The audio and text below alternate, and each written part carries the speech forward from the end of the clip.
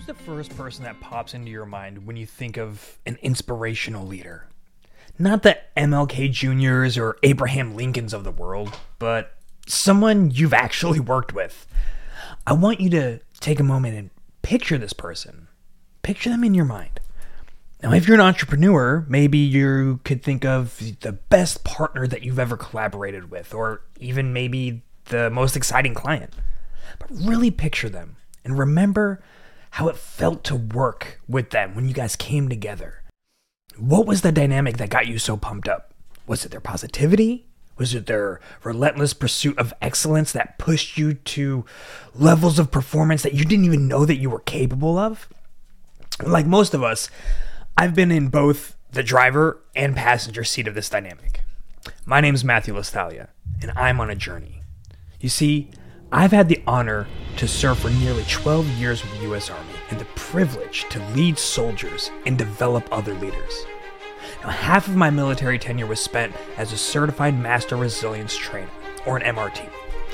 As an MRT, I was blessed with the opportunity to help soldiers, officers, special agents to understand and incorporate practical strategies that they can implement in the here and now to stop themselves from becoming their own biggest obstacle. Or, at the very least, to stop kicking themselves while they're down. Now, I want to see how much my military training and expertise aligns with the folks outside of the work that I've done with my brothers and sisters in arms. But the work couldn't be more different, right? But what about the people? I mean, at the end of the day, I believe that people are just people. We all experience counterproductive thoughts, self-limiting personal narratives, imposter syndrome, or even catastrophic thinking, among a myriad other deadly explosives we've allowed into our thinking, turning our minds into a minefield. The question is, how? How do we combat these things? Well, I've developed effective strategies for service members confronting truly hostile work environments. I'm now on a mission to see how others are doing it so that both you and I can learn and grow and continue our journeys toward leading our most fulfilled lives. Now, I continue this journey today by looking at not new, but perhaps just long forgotten leadership style. I'm bringing in our guest for the week, Raina Stegman, who's going to show you exactly how holistic leadership can keep us millennials around for longer than 2 to 3 years, and Gen Z around for longer than 6 to 9 months. Raina's personal journey of adoption from India to the US, her heart-wrenching quest of self-discovery and personal demand for excellence fueled her desire to, quote, be the person she needed when she was younger. Now, Raina's motto of do better, be better is a quick insight into how you can avoid the trap of seeking perfection while simultaneously avoiding getting bogged down in the paralysis by analysis paradigm. Now, it turns out that holistic leadership, or lack thereof, as Raina suggests, may be at the root cause of the Great Resignation, while simultaneously being the key to how innovative and forward-leading organizations can begin to turn the tide. One last note before we dive right in. My conversation with Raina continued to be so powerful that within 2 minutes of ending our podcast, I had to turn the camera back on to capture the magic that she continued to deliver. So, stay tuned until the end so that you don't miss this never done before on my show bonus content from Raina. Now, without further ado, here is my conversation with Raina Stegman. I love it. I just hit the record. That actually went really quick. Oh, wow. You thought we had a few more minutes to talk. yeah. It's funny because I was thinking about it, and there's really only 3 more business weeks of the year for people in my side of the world, because Q4, end of Q4, wrapping up the year, doing whatever. You have the end of this week. And then we're off for Thanksgiving. No one does anything the week of Thanksgiving. You have your first 2 weeks in December, and then you have all the holiday PTO and the end of year wrap up. So you really only have 3 more weeks max of actual work. Cool. And think about, well, dive into that. Like, it's diving further into that. Like, think about those 2 weeks. Mhm. This week you might be digging in, but everyone's kind of got the Thanksgiving head. Oh yeah. Oh yeah. And then how much worse does that get with those 2 weeks of work? Like, Mhm. Oh, it's hilarious. So I don't celebrate I don't celebrate Christmas, I don't celebrate New Year's. So for and I'm in training. So every single one of my clients has canceled for the rest of this month already. They're not, and that's okay because we're doing other work for them. Training is mhm, not the only service my company provides, mhm, but all of my self-service trainees, all 5 clients have canceled for the rest of the month. So that frees up my time to, freshen up the knowledge base and do all of yeah, my not people interacting job duties. But it's really funny because I every year it's like this, and in December I'm waiting. I know I'm going to have at least half of my people cancel because again, we only have 3 more working weeks of the year. So right. I'm this is the time I really like because I'm like, what videos can I make? How can I annoy other people by updating this knowledge base and with new features? They're going to be like, what did you do? Oh, and now all of the changes are made. Now you have to go take the training because it's Yeah, updated. surprise. Yeah, surprise. And it's always everything I do to the knowledge base. It's always like it's usually other people are like, "Hey, where's this article?" or "Does this exist?" or "I think this is updated." So it's nothing that like people haven't seen before Right. in that aspect. But we also I part of my job is to do self-service training. So we're a SaaS company. We custom build insurance software. And we also have some of our really good clients that pay the pretty penny to talk to me. Um, they get to learn how to do front end customizations on their own. So Right. changing questions, changing orders, changing some of the logic. Mhm. They get to learn how to do it on their own. And this is a new product feature that we've offered. It was always in the background, like, we're going to let people do it. But now we've actually started letting people do it. um, and so I'm building a whole self-service training like module. It's like a year-long process to actually learn how to be Yeah. functional. Um, Yeah. and so this December, I would think I want to take my time and like fully flesh out that idea instead of the, hey, we half baked something and now we're doing it. Now it's like, okay, we tried it. Now I can actually make something that's going to make sense moving forward. Yes. So, No, that's really cool. I had an experience similar to that. While I was in the army, I actually did I was working on a social media exploitation team. And so we were yeah, it gets real it'll make a lot of people especially in this day and age feel a certain way about what we were doing.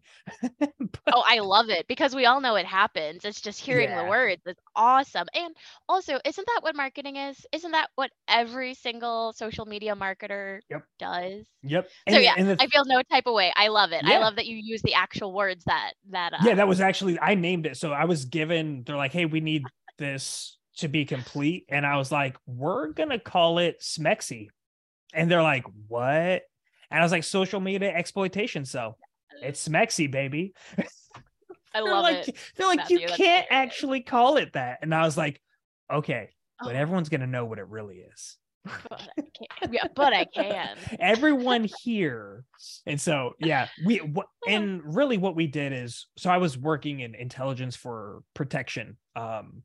We were so like the army has a service that fulfills two different functions. It's called CID, and they do like the FBI portion of like federal investigations for the army. They also do the Secret Service function for not just the army, but for the top, usually like the top 10 DoD human assets, like starting with Secretary of Defense down to, I think the bottom was like Chief of the National Guard Bureau, right? So like the big wigs of DoD.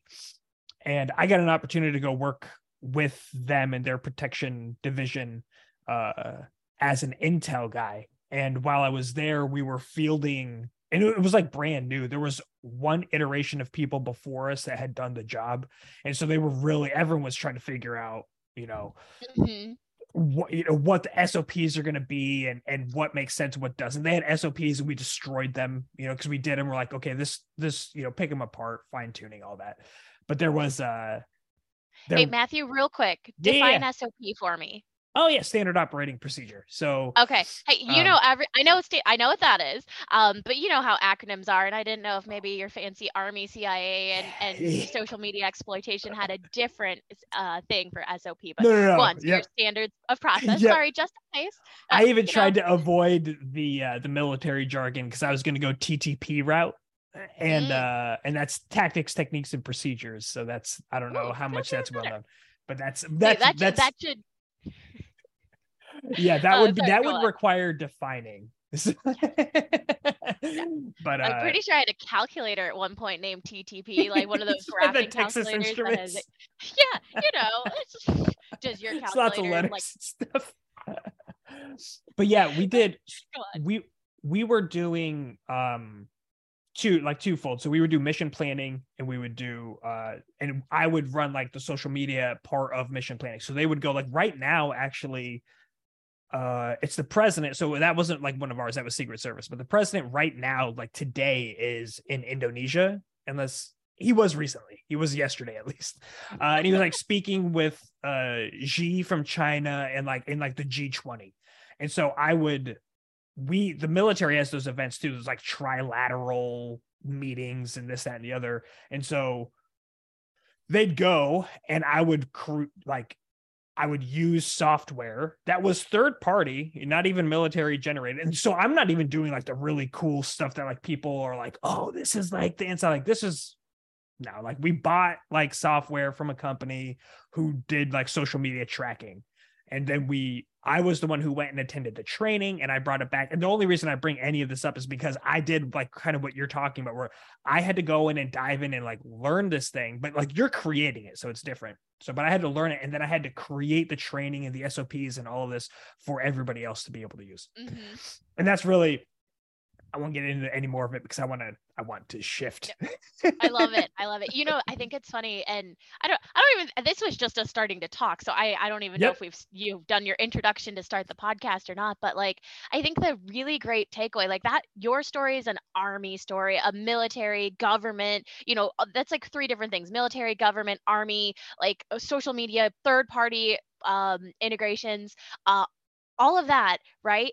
And then here I am on my side, technology, SaaS, IT, all of this. And so, I mean, I literally could keep going, and I could run out of fingers because I have the normal amount, 10, for people who can't see me. And I never assume anymore. And it's just crazy because you think about it, and there's so many things that are relevant.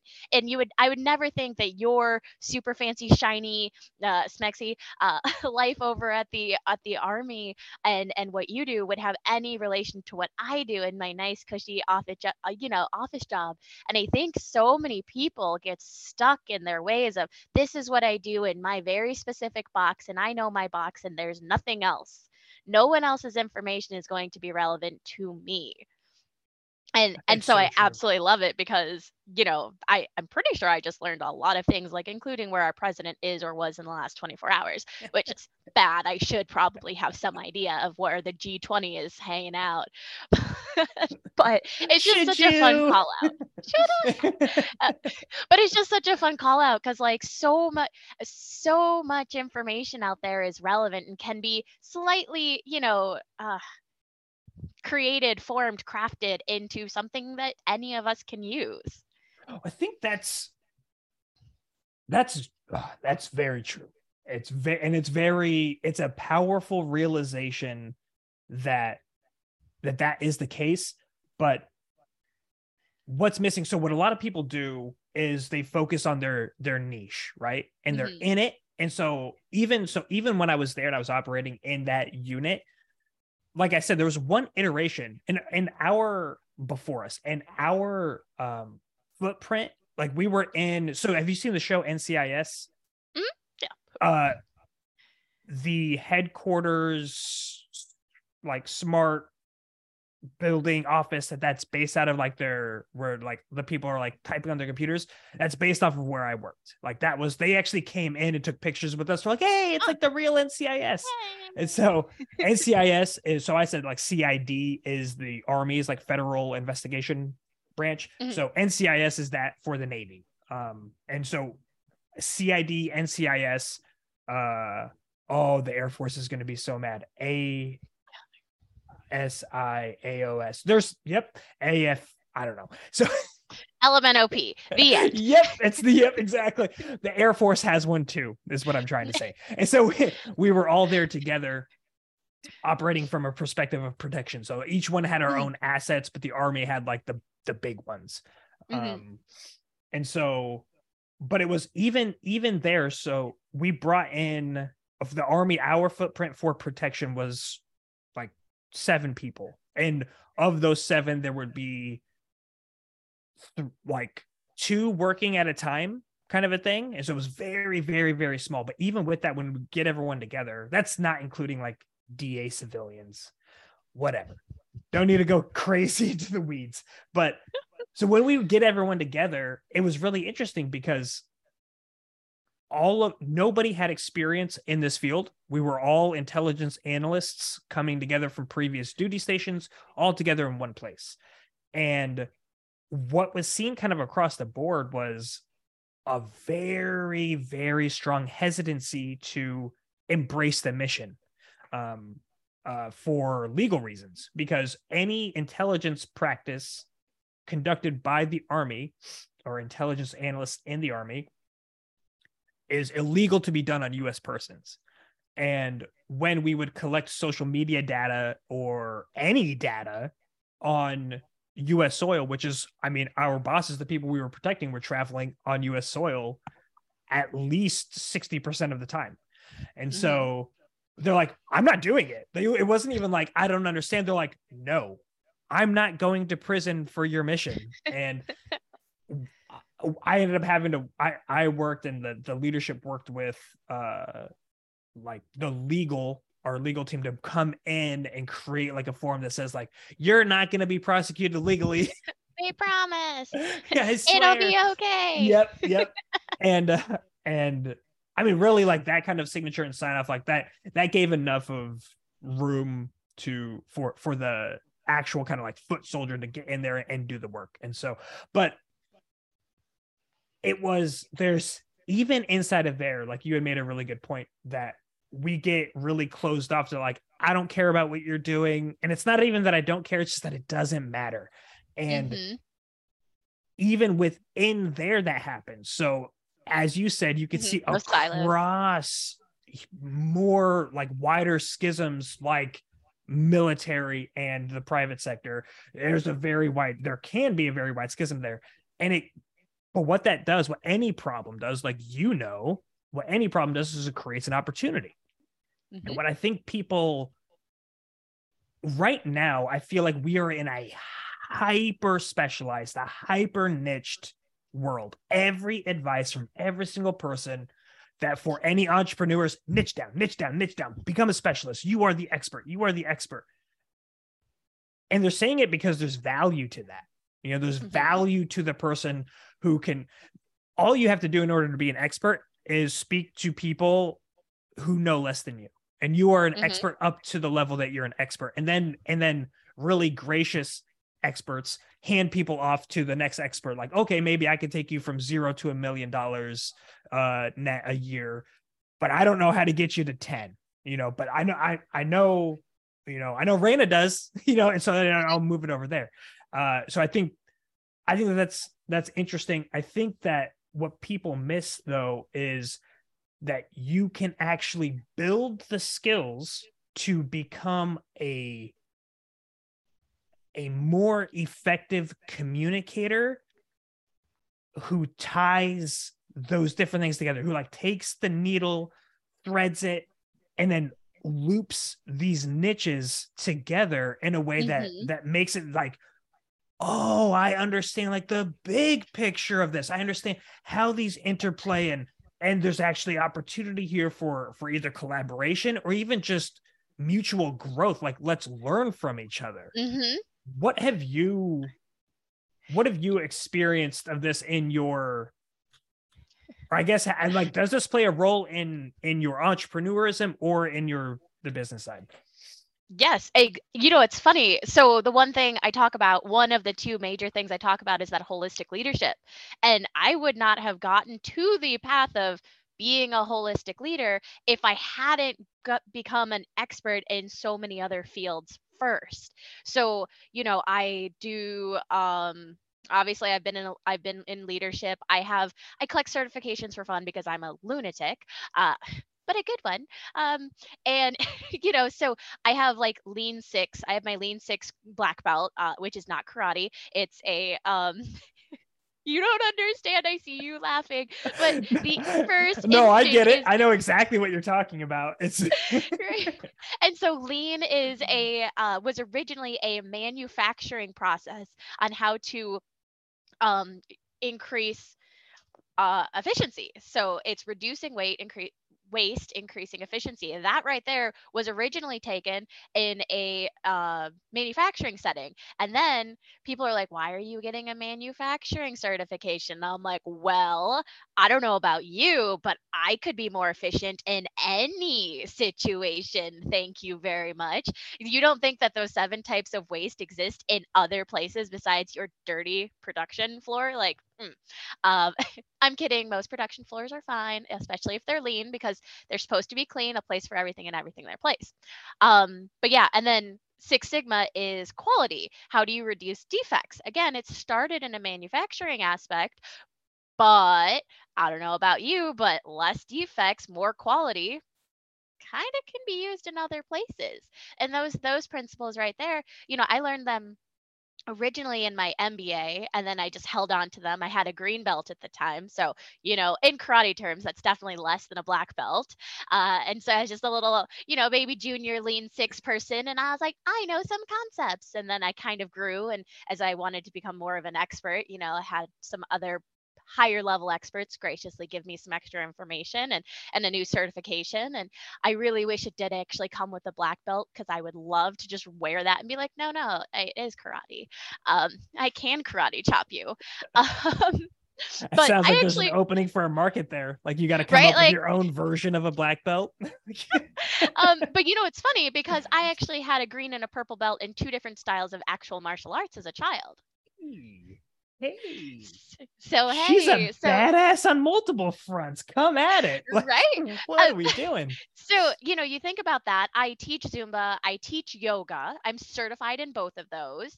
I mentor children and young adults. I shouldn't call them children. I call them children. I'm never going to change. It's my authentic self. If you are younger than me, or if you act younger than me, I'm going to call you a child. You could be 60 years old, but if you're doing something childish, I'm going to call you out for it. And so, the point being, like your question, yes, I have taken so many facets of things, master of none. I have enough information in 20 different categories that's who I am, and then that has significantly influenced how I act and what I do and how I'm successful. Because there is a very rare time when someone's saying, oh, I wonder, can I get this done? Can I? And I'm like, oh, I can do that. I have skill in that. I can't, I can't do everything IT does. I'm not a cybersecurity professional, but I've built a couple computers in my day, and I supported all physical IT work for my office when I ran that. So, there's a skill, there's something, and I can teach other people and say, hey, instead of calling IT, let's try your basics. Let's be more efficient about it. Instead of wasting time sitting on hold, let me teach you a few things that you can do, or you can take home to your laptop or your tablet at home before you have to call your service provider of choice. Like, so that was something we had to train, a mentality that we had to train folks on staff in the military, was like, hey, and it was as simple as this. It really boiled down to one simple thought, and it was, what would you do if you were at home? Right. And that made a world of difference with the amount there. I think because there's like a disconnection between, like, this isn't mine, I'm not messing Mm-hmm. with it. Like there's a system and like they're the experts, just bring them in. And again, it goes back to this kind of like expert mentality of like, we only need experts. We only rely on experts, which really just feels like, oh, what's the expression? I'm going to need your help here. When you are giving your voluntarily giving up agency. Oh, shoot, I don't know the term off the top of my head, but Yeah. I know what it is. Yeah, Ooh, it exists, but that's the idea, is like you're choosing to give away your own agency yeah, because the there are other purpose people there. helplessness. Right. You're choosing Yeah. to do that. Yes. Yes. And you know what's funny? So this is something that I love to make jokes. I have a very dark sense of humor. I At one point in time, I should become a comedian, and honestly, it's on my list of things to do. It's probably like number 29 of all the things I've been told I should do because I have this ridiculously wide skill set. But I like to say that I make hyper independence look good because this came from somewhere. This need to know something or be able to help myself. It came from my childhood, my lack of support system, and so, I kid you not, I will put together my own furniture like bookshelves. I don't need no man. I don't even need a second pair of hands because I do yoga. I have feet and I will put it together myself, dang it. I I'm just just took the my visual I'm getting right now yeah. is No, outstanding. whatever you're imagining is 100% correct. Guys, I mounted my own TV, wall mount on the TV, and I did foot next to my face, holding the wall mount in with the power drill, getting that sucker in place, and just praying that I wasn't crooked because I couldn't hold a level 2. So So you saying yeah. you do have limitations like that. Yes. We have to realize there are limitations, but and that is the other thing. You can do a million things, but there is a finite amount of skills, and sometimes practice makes better. And sometimes practice doesn't make better, and it's just not in your wheelhouse, and it's not something you're going to do. I'm not going to practice like brain surgery. There is too much practice in that. I would have to take another 20, 30 years to get good at that, and I'm not going to. That's not where I want to put my effort in. But for the things that I can do, I get a little bit better at it. I mean, with my yoga practice, I'm trying to think what else I can do. Mm-hmm. Well, I'm That isn't curious. yoga, like building Yeah. furniture. And Right. No. Well, so, that you're makes me curious. think. Yeah. Hmm. So I actually just read an article that was about. So I read the headline and the first two sentences. Let's be honest Thank about you. what Yes, really happened. I noticed an article existed. Correct. Hey, oh, I'm using that forever. That is beautiful. So okay, so I noticed this article that was about multiple companies. I think it's in Philadelphia, that multiple companies are coming together for a kind of a co-op, not for business but for fitness. Hmm. So they're literally bringing their people together for like a program. And and this is where like reading the article would have come in handy, because I would understand, hopefully, theoretically, half the time when you do read the articles, you don't get this out of it anyway, but you would be able to understand what was the benefit of multiple of them coming together. Was there some sort of like a discounted rate, or what happens? At any rate, the point is that they showed the value in physical fitness, and that's something Yes. that I've been on like my back burner when it comes to speaking about leadership and to leaders into organizations, where I'm like, this is so big, because I work from home. I speak, I do podcasts, I do workshops, but like you're in my office, right? And so Yep. on my door frame right there, I have the standard door frame pull-up bar, right? Of course I you have do. Of course. I'm sorry. You said army, right? Yep. Yeah. I have a bag. Oh, it's right there. It's got 2 yoga mats. It's got dumbbells. Working out and physical fitness is a part of the system. There is a reason I can sustain energies, because I think about how I fuel myself, and I think about how I engage my body and keep the blood flowing. All of this I bring back to you with the Holistic. integration, right? We're taking the thread, we're threading together these different components. You speak on holistic leadership, which we need to know more about. Yep. And I want to know, does yoga or fitness find its way into those conversations, or is that something that you are open to doing in the future? Yes.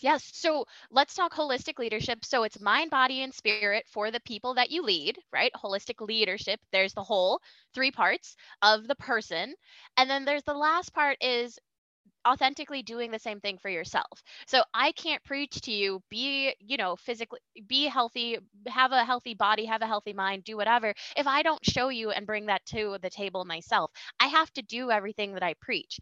Now, you said one thing that I do care to clarify just a smidge. You said, or not even clarify, gently debate. So you said, physical fitness. Go. Physical fitness to you said that's really important. Like we need to have more physical activity, especially if you have a desk job, things like that. And now I would say, in a more sensitive light and as a holistic leader, I don't want to push someone into physical fitness if that's not where they are. So as their body, as what I care for their body to be right, people are overweight, people are sensitive, people, all sorts of things, yada, yada. But things I would say is I want you to make time for the body that you have. And, maybe that is some physical fitness. Maybe it's the two workouts a day like I do. Maybe it is that combination. But maybe for you, I'm more worried about you taking some time to have less stress at work, because too high of a stressful work situation causes, the increase in those stress hormones, and that's going to break your body down, and that's going to also negatively affect you. So when I say I want you to have a good, positive, holistic existence in your body, I don't mean you have to be physically fit. I would like you to be. In my personal opinion, I think that, it helps reduce depression. It helps you, feel better about yourself. It increases confidence. I agree that there's so many benefits to physical fitness, exercise, whatever we want to call it. But I do just want to say, like, that's not the first and or only step to having a healthy body. For sure. Oh no, 100%. I don't think that's even a pushback. I think we're very aligned. I'll push back just slightly on something you said. Let's check this out. Okay, do it. And all it was is that you said it was your personal opinion that physical fitness, or like working out, increases confidence, increases positive hormones. That's not your opinion. Yeah, no. The benefits of physical fitness is not it, but the fact that I gently push it as my preferred method. That's the preference. I'm with you. It's my preferred method to do that. So no, thank you for clarifying, because yes, that's not my opinion. That is scientific fact, people. Because an expert that is an expert in a field that I am not said so. And there are papers, gosh darn too. I've heard enough experts in that field say it, and I've read enough studies where I feel confident. Please stop telling me. I believe you. I'm also never going to run. People who run, I run from a lot of things, but what are you running from that you find enjoyment out of that? 5Ks, 10Ks, 20. What is wrong with? No, I'm kidding. So check this out. I used to, before I got injured on a jump when I was a paratrooper, I was running. This was probably for a year and a half. I was running 6 to 7 days a week. And each run, and this can be confirmed by everybody that I worked with and my ex-wife. Is this why she's an ex-wife? It probably didn't help. But I would run 13 miles every day. And so half marathon. 10K? Half marathon.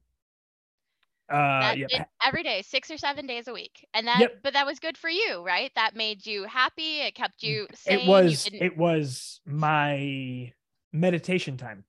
Yeah. It was. And so it actually ebbed and flowed. It was my meditation time to myself while being like physically exerting. So it was physical fitness too. And then it was also, I started incorporating and bouncing back and forth between silent runs and audible listening, where I'd bring in, that's actually where I started listening to like podcasts. And that is where I got the inspiration for entrepreneurism while I was still serving. And so like, nice. running changed my life in the most positive ways, and only one of those was from the actual running. It was from the Mm-hmm. utilization of the time, and it was because it's like, this is me, like solely me time. It's like, it's not me Yes. as a dad, it's not me as a husband, it's not me as a leader in the army. It's It's just you. me. Like, what Yes. am I about? And when you're running for 13 miles, that's not like 5 minutes. Like, Right. you're out there for a bit. You have some time to process some stuff. And Yeah. so there was a lot of processing. But And that's this awesome. this this adds to your point, though, Yeah. that when I got hurt, when I herniated 2 discs in my lower back on my 47th jump,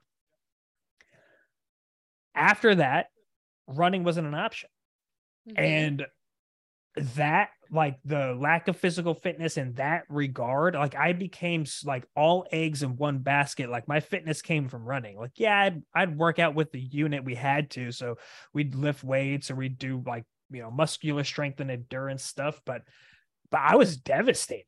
Like, my body got wrecked, my brain got wrecked, and it was because there wasn't a diversification in how to gain that kind of mental clarity and that peace of mind outside of that activity. And so that Mm-hmm. goes to your point of, like, not everyone is there where they can, like, let's get up and run. But just to be clear, back on my point, a little rebuttal.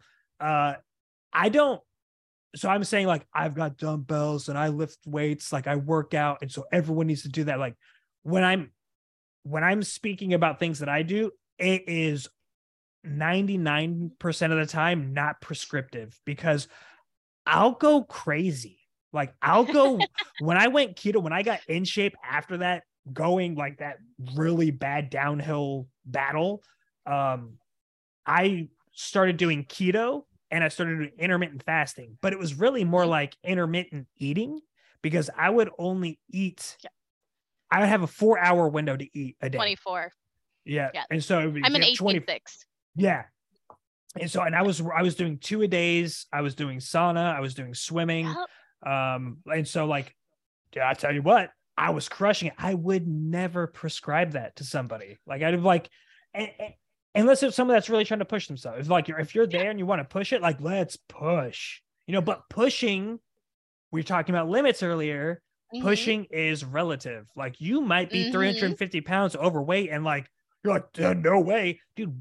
Go, like, take a Oh, break, walk the yeah. stairs, go down Yes. the stairs, go up the stairs. That's what I'm saying. That would be more of my prescription. That, not to say don't include physical fitness. I think you Mm-hmm. have to, because, like you're saying, if you want to incorporate time to, like, decompress and not let those stress hormones build up from the workplace, taking the time. But I think that a real a lesson learned from me, a way is to incorporate physical fitness as a part of a lifestyle regimen. And I think that's what you're saying, and that's kind Yeah. of what you, so tell me more. I want to know Tell you more more. about your Yeah. holistic So leadership. I think, you know, you said it great. You said it absolutely fantastic. What works for you doesn't work for someone else. What works for me as a leader, I love my yoga. I love my Zumba. Yoga, spinning, Zumba. Those are my top 3, and I'm certified in 2 of them. So you can guess what's coming next. Um, but for me that works, and I will always help my people and, like, hey, do you want to do some yoga with me? Do you want, when I ran the insurance office, I was the office manager there. I had, for the new year, the month of January, I'm like, if you don't want to go to a studio or a gym because it's January, I'm like, let's do some here during lunch. I'll teach, I'll throw something, let's do something. I'll support that in another way. But the way I do it from being a holistic leader is, I want to give you time and I want to give you space to be you.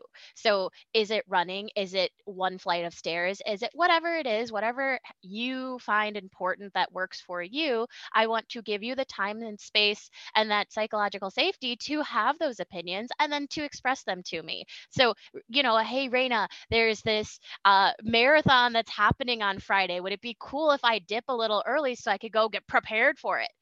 cool. I don't have to like running. That's important to you. So I want to give you that time, space, and grace to go do it. And it's so important that, people realize we are not the same. We are not the same bodies. Just because I can put my own foot in my mouth figuratively and literally does not mean that you need to do that.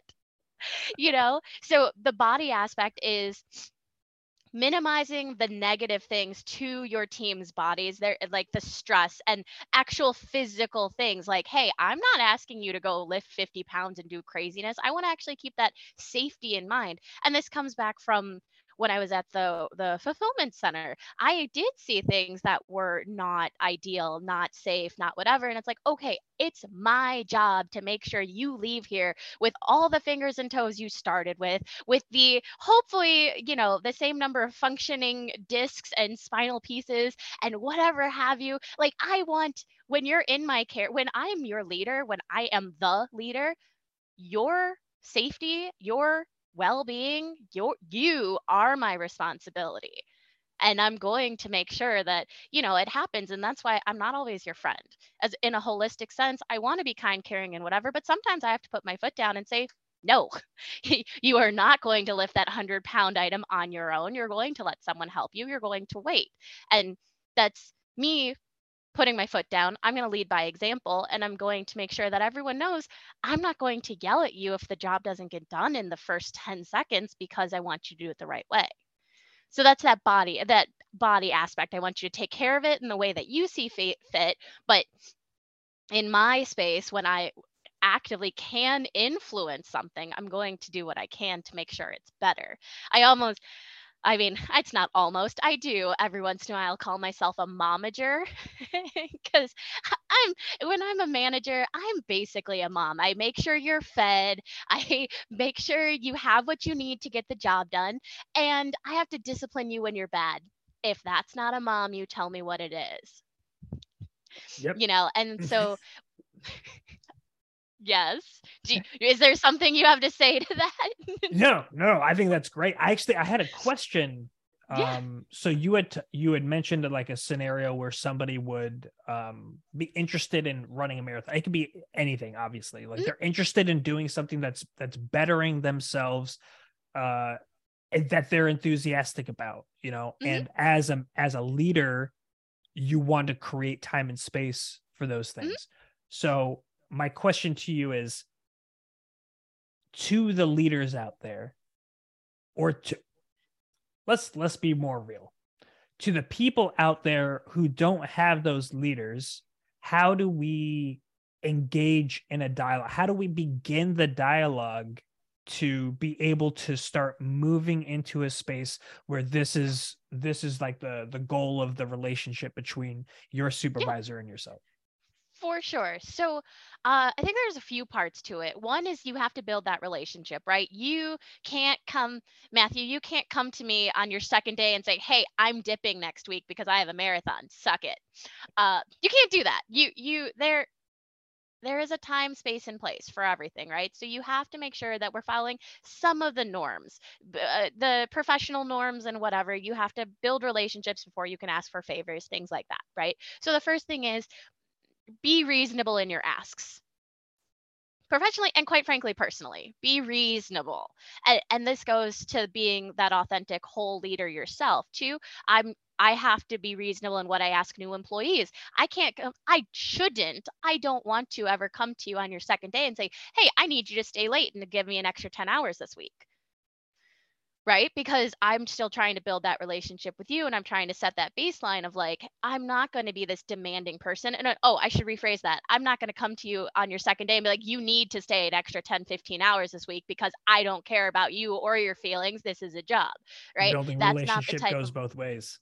Yes, the relationship is a two-way street. That's why I say bring your whole self. You have to be an authentic whole person before you can help your other people become those authentic whole people. So it's being reasonable in your asks and understanding that it takes time to build a good relationship.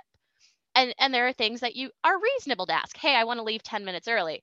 And it's not a timed position, fine. 10 minutes, not a big deal. A whole afternoon, I better know what's happening. Right. So that's the first thing. And then also, again, with that two-way street thing, I found most times when I am, you know, starting to ask for favors or starting to ask for that wiggle room because of that, because of the fact that I do think we're starting to go with a good relationship and I have a good boss or I have a good leader, then it's making sure people know that it is a two-way street. So, hey, do you mind if I dip early on Friday because I want to go get prepared for this marathon? I've already completed my work, or I only have a few extra hours that I need to do, or I know I'll stay late on Thursday to make sure everything is done. So, it's making sure that you are giving as much as you are getting. In my case, I don't celebrate the holidays, right? I don't celebrate Christmas, and I try not to celebrate drinking holidays. No New Year's, no St. Patrick's Days. And like, just an example for my own company, like we're offboarding a product. We sold it, and we will be wrapping up and closing it out at the end of the year. And I mentioned to my boss, I said, hey, I know we're wrapping up and it should be done. I was like, but remember, I don't work. I don't celebrate Christmas. I don't celebrate New Year's. So if you need someone to be here, be on the phone, or be available, let me know, because I'm here and it's not going to ruin my holiday to work over. Right. So that's that two-way street. I'm there, I'm willing, I'm part of the relationship. So I'm offering something and I'm asking for something. And it doesn't always have to be an equal exchange. It's not this for this. It's not tit for tat. It's just two-way street, right? And that should count in friendship, that should count in anything. You should never be the one giving 100% of the time and getting nothing in return, because that's called boundaries. And you need to be very mindful about that, especially if you struggle with things like self-love and transcendence. You do need to be very mindful of how many favors you give to people. Yeah, like that can be I circled it all very back in together. yeah, that can be very challenging for people. I am definitely in this category of people pleasing, and the boundaries very, very quickly overrun, and it's like, oh, well, I couldn't do this for you because I was doing this for them. And it's like, well, why were you, like, you barely even know them, like, yes, but I felt inclined because that's what you do with people, like, yeah. And so like no, it's not. It doesn't have to be what you do. You can say no. You can say no. Oh, and that's such an important thing. One of the professional soft skills classes that I have taught in the past was how to say no personally and professionally. And I love it. If you can see my face, I'm sure it's getting very animated and excited. Like, I love encouraging people to have those boundaries. And there's a time and a way, right? You can't just tell your boss, hey, no, suck it, I don't like you, right? But you can say, hey, boss, I don't have enough bandwidth to do every single thing you've asked me to do, because you've added on 27 extra tasks that are out of my job duties. Can you please prioritize these so I know which ones to knock out? Right? You're not saying no, but you're still keeping that. You're not saying no directly, but you're keeping that boundary. And then you're saying no to those extra work hours or extra things, because you're taking control of your own life. One, you're doing so by not usurping control from them either. You're putting the ball back in their court, and you're saying, like, listen, you're the boss. Like, you're running the show. Yes. Like, you tell me what you want, and like, I have this many hours. Like, there's, and the more prepared, I think that's the thing that a lot of people can get wrong, is that they enter into these types of conversations from an emotional place, and it happens at a boiling point where it's like, you've gotten that 27th task outside of your core set of duties and responsibilities, and you're saying, I can't take it anymore, because each one of these tasks was just like, okay, all right, that's fine, I can do that too. Okay, that's fine, all right, I can do that too. And when you say that 26 times, the 27th time, you're like, I'm not doing it. Like, listen, I can't do all this work. This is ridiculous. Like, you get somebody else to help you. And then that, I've seen that exact reaction. and it doesn't produce. Depends on how reasonable your boss is, because my boss would never have gotten to 27 over asks. My boss would just never do that, because at over ask 3, I'd be like, what is happening? What are you doing? And I have an amazing relationship with my boss, but I also have an amazing boss. And that is something too, because he doesn't use the term holistic leadership, and he struggles a smidge. But like at the end of the day, he's a good person. He is not that robot professional, everything has to be whatever way I have it in my mind. He's not one of those people. And so he has a lot more wiggle room. When for him, I literally can just say, no, thank you. He'll be like, Raina, can you take on this extra task? I'm like, no. With what time? I'm going to be teaching in Zumba in Cancun. Like, no, I'm not doing that, good sir. Like, and he'll be like, oh, okay. He's like, when you get back in a month? I'm like, sure. Yeah, we can circle back. In a month, we can talk. But that, and I think there's so many studies, and not I know there are so many studies, there are so many scientists and experts out there that, point out people aren't quitting their jobs. They're quitting their crappy, terrible managers, or they're running away from the horribly toxic and abusive work culture. This holistic leadership is how I'm pitching to corporations to keep their employees, and how to be a better company in this new age where you just can't treat your people like straight up trash anymore. And people are quitting. People are quitting their bosses. People are quitting toxic work cultures. I already said all that. But like, also there's a stupid article the other day. And I say it's stupid because I noticed the article, and then I read the first 2 sentences and died laughing. And then I was too curious because I knew we were having this conversation. And so I actually opened the article and went and found the actual study and the researching body, because I wanted to see who wasted all that money. And the article said women in executive positions are leaving companies and corporations to go to other corporations that treat them better. Right? And like I said, it was an actual Kinsey research study that was done. People spent money and time on this. And I sit there laughing because we know this, right? Right, Matthew? We know this. It's mind-blowing. It's mind-blowing stuff. I'm really glad that there's research to back up these thoughts. Otherwise, they may be disregarded as non-serious. But they are disregarded. They're disregarded very often because no one wants to actually have those hard conversations. But as we're moving towards a more employee-focused work structure, work environment, and we also have to deal with Generation Z joining our workforce, and Generation Z has no chill. I don't think we're going to have a 2-week notice much longer, because you're mean to a Generation Z. You're one of those rude, nasty leaders that won't take no for an answer, and that people have to tiptoe around. So you're not a holistic leader, and you're not listening to me and my advice on how to be a decent human being. And those kids are just leaving. They're not even texting. They're going to be nice and text their boss that they're not showing up ever again.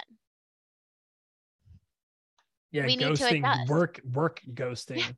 Work ghosting. I wonder, how do you think that plays in with like unique brands, unique positions? Do you think that they are temporarily or in some degree outside of that effect of Gen Z? Like, I think about like Apple or like Google, and getting a position with them, what Twitter used to be, like with all of the perks and the title that's like, it doesn't matter, for this company. Like, and it's like, you're not, I don't define myself as this. I don't define myself as me. I define myself as this for here. Do you think Gen Z is like out, like they don't care about those companies, or?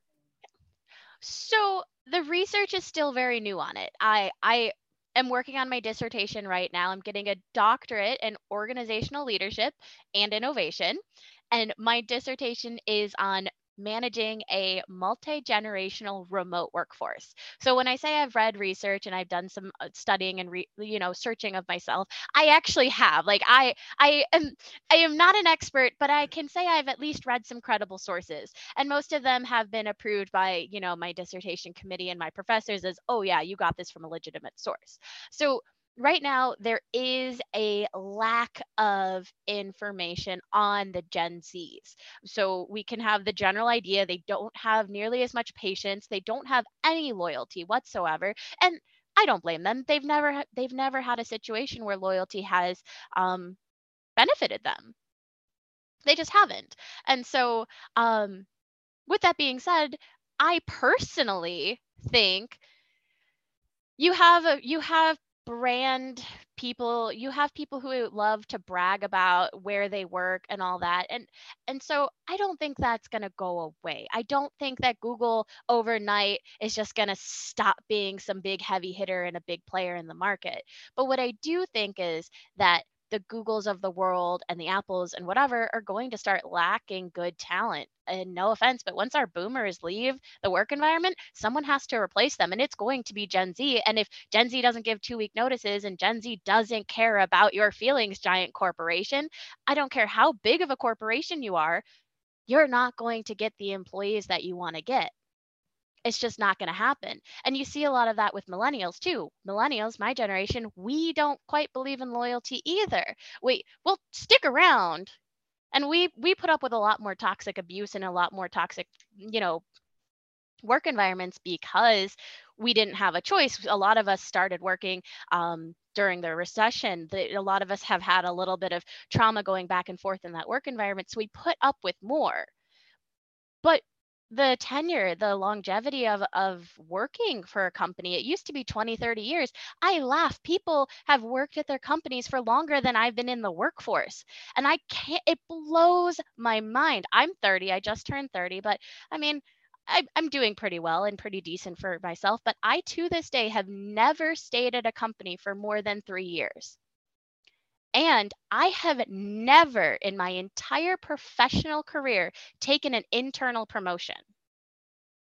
Wow. Never. And I'm not the only millennial who can say that. And it's only going to get worse. Because right now, the reason I don't take internal promotions is because you can keep your 10%. If I'm lucky, you're going to give me a 10% raise. More likely, it's probably a 5% raise and 50% more work. But I can go take my skills. I can take what I've learned from you. Again, circling back to I can take that knowledge and do anything in any place. And then I can go get myself a $20,000 or $30,000 increase at another company. And I never search for a job that long because I kind of know what I'm doing because I search for jobs so often. And I also will quit leaders, bosses. I give a company 6 months to a year to impress me. And if they haven't, then I'm out. And that's the company and that's my manager. If I cannot stand my manager, I give it 6 months because I want to make sure I'm not being sensitive. I want to make sure they weren't having a bad day. I want to give that manager time and effort to build that relationship, right? That two-way street. But if you prove to me it's not a two-way street, I don't need you.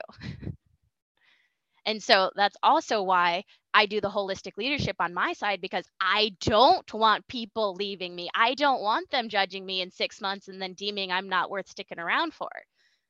And so that's why I've put my effort and my professional speaking career, into that path of how do I make better leaders? The ones you're not quitting, the ones that do convince you to stick around, the ones that convince you to take a 30% pay cut because you just love the company and you love your boss so much that they're supporting you in your other facets of your life.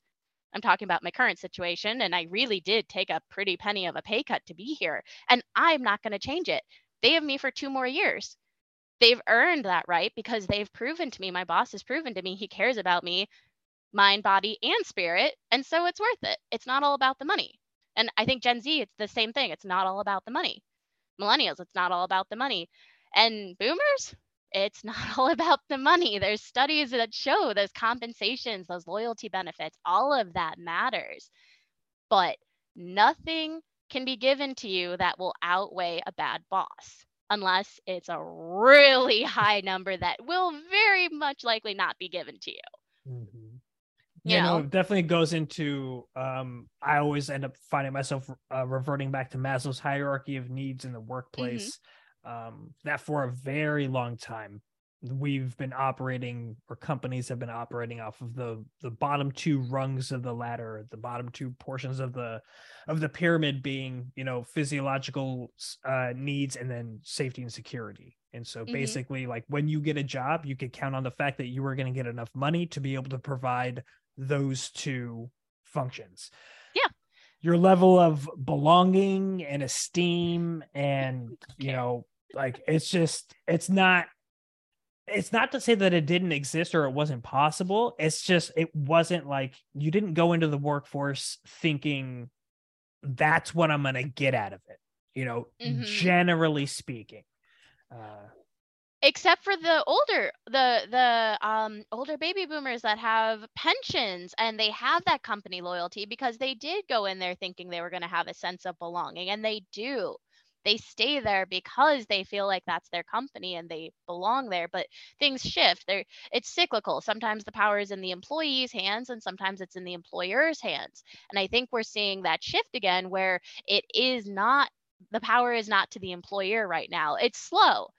It's a very slow push, but I think I wouldn't be surprised if we saw a return of pensions and we saw other things that companies were doing to try to keep millennials and Gen Zs at the company and keep them, you know, in one place for a little bit longer than that 1 year, 3 years. I don't remember what the average is, but I think the average millennial stays at a company for 2 to 3 years.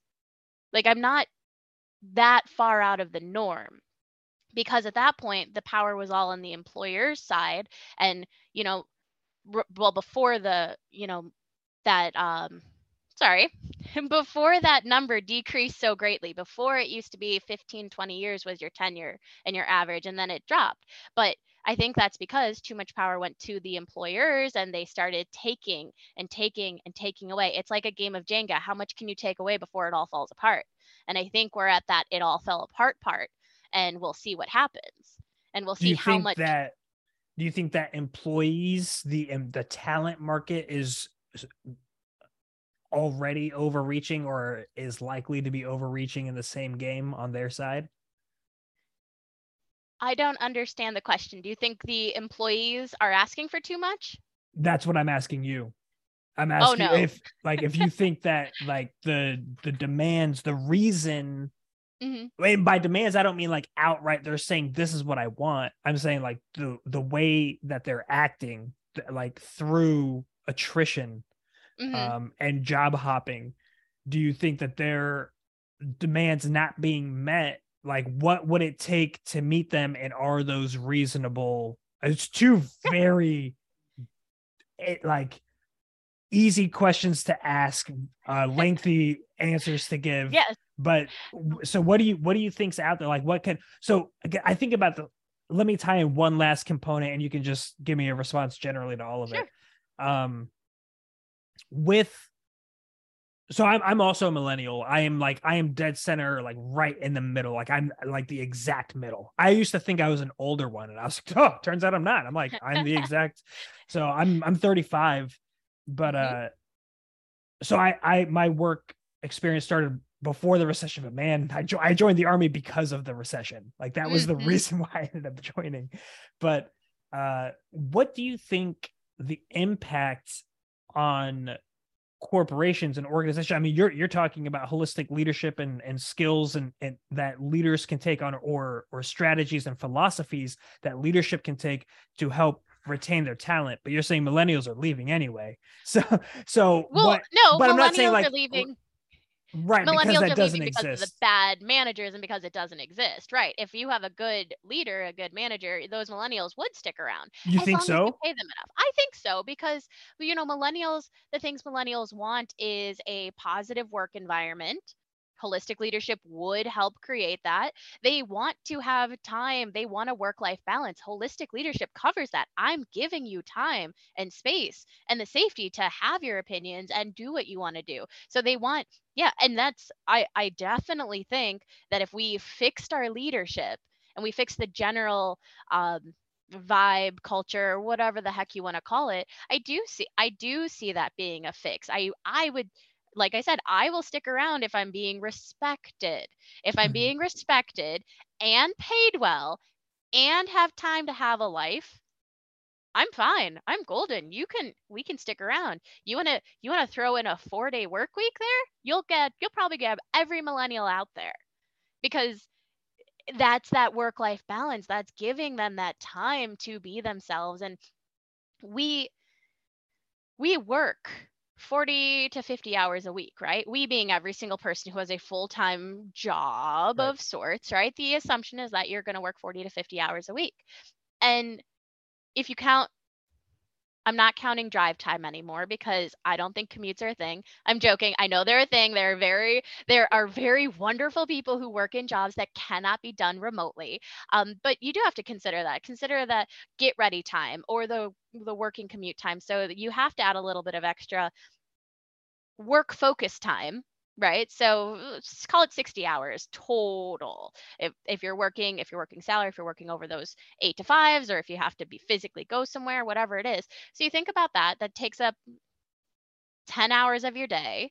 And then assuming you're sleeping, right?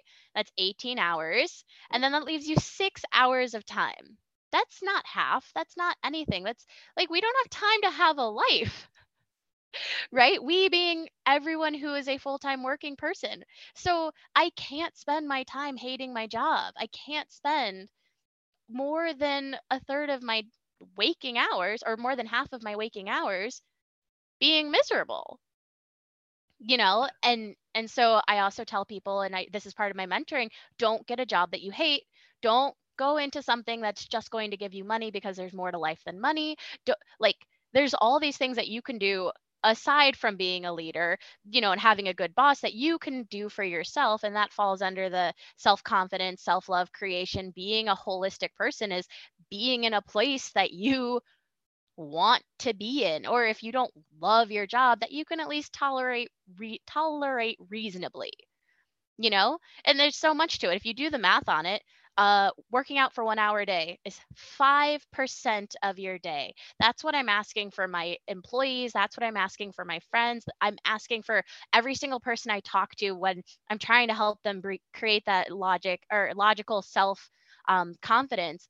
5%, 70 minutes of your day, I'm asking for you to give to you. Now, if we had companies that also had that same mindset of, hey, let me give you that 5% of your day to do that. Let me not make you hate yourself for half of your waking hours. Let's do this and work together to make capitalistic society, and there can be profits, and people can be rich, and people can have everything that they want within reason. And we could also have a decent working environment, and you could have decent bosses, and you could have jobs that you want to stay at for more than 6 months to a year. It's not impossible.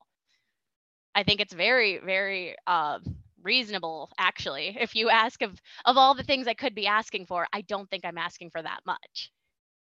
No, I agree. But I Does that answer your question? No, I think it's whether or not it answers it. I think it's a great point.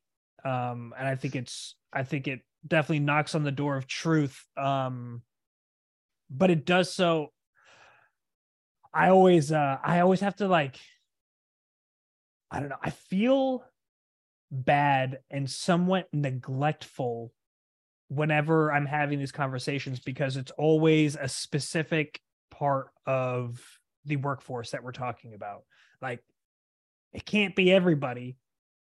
We need people to pick up trash. We need people to run utilities. Like, we need some people to do, and those.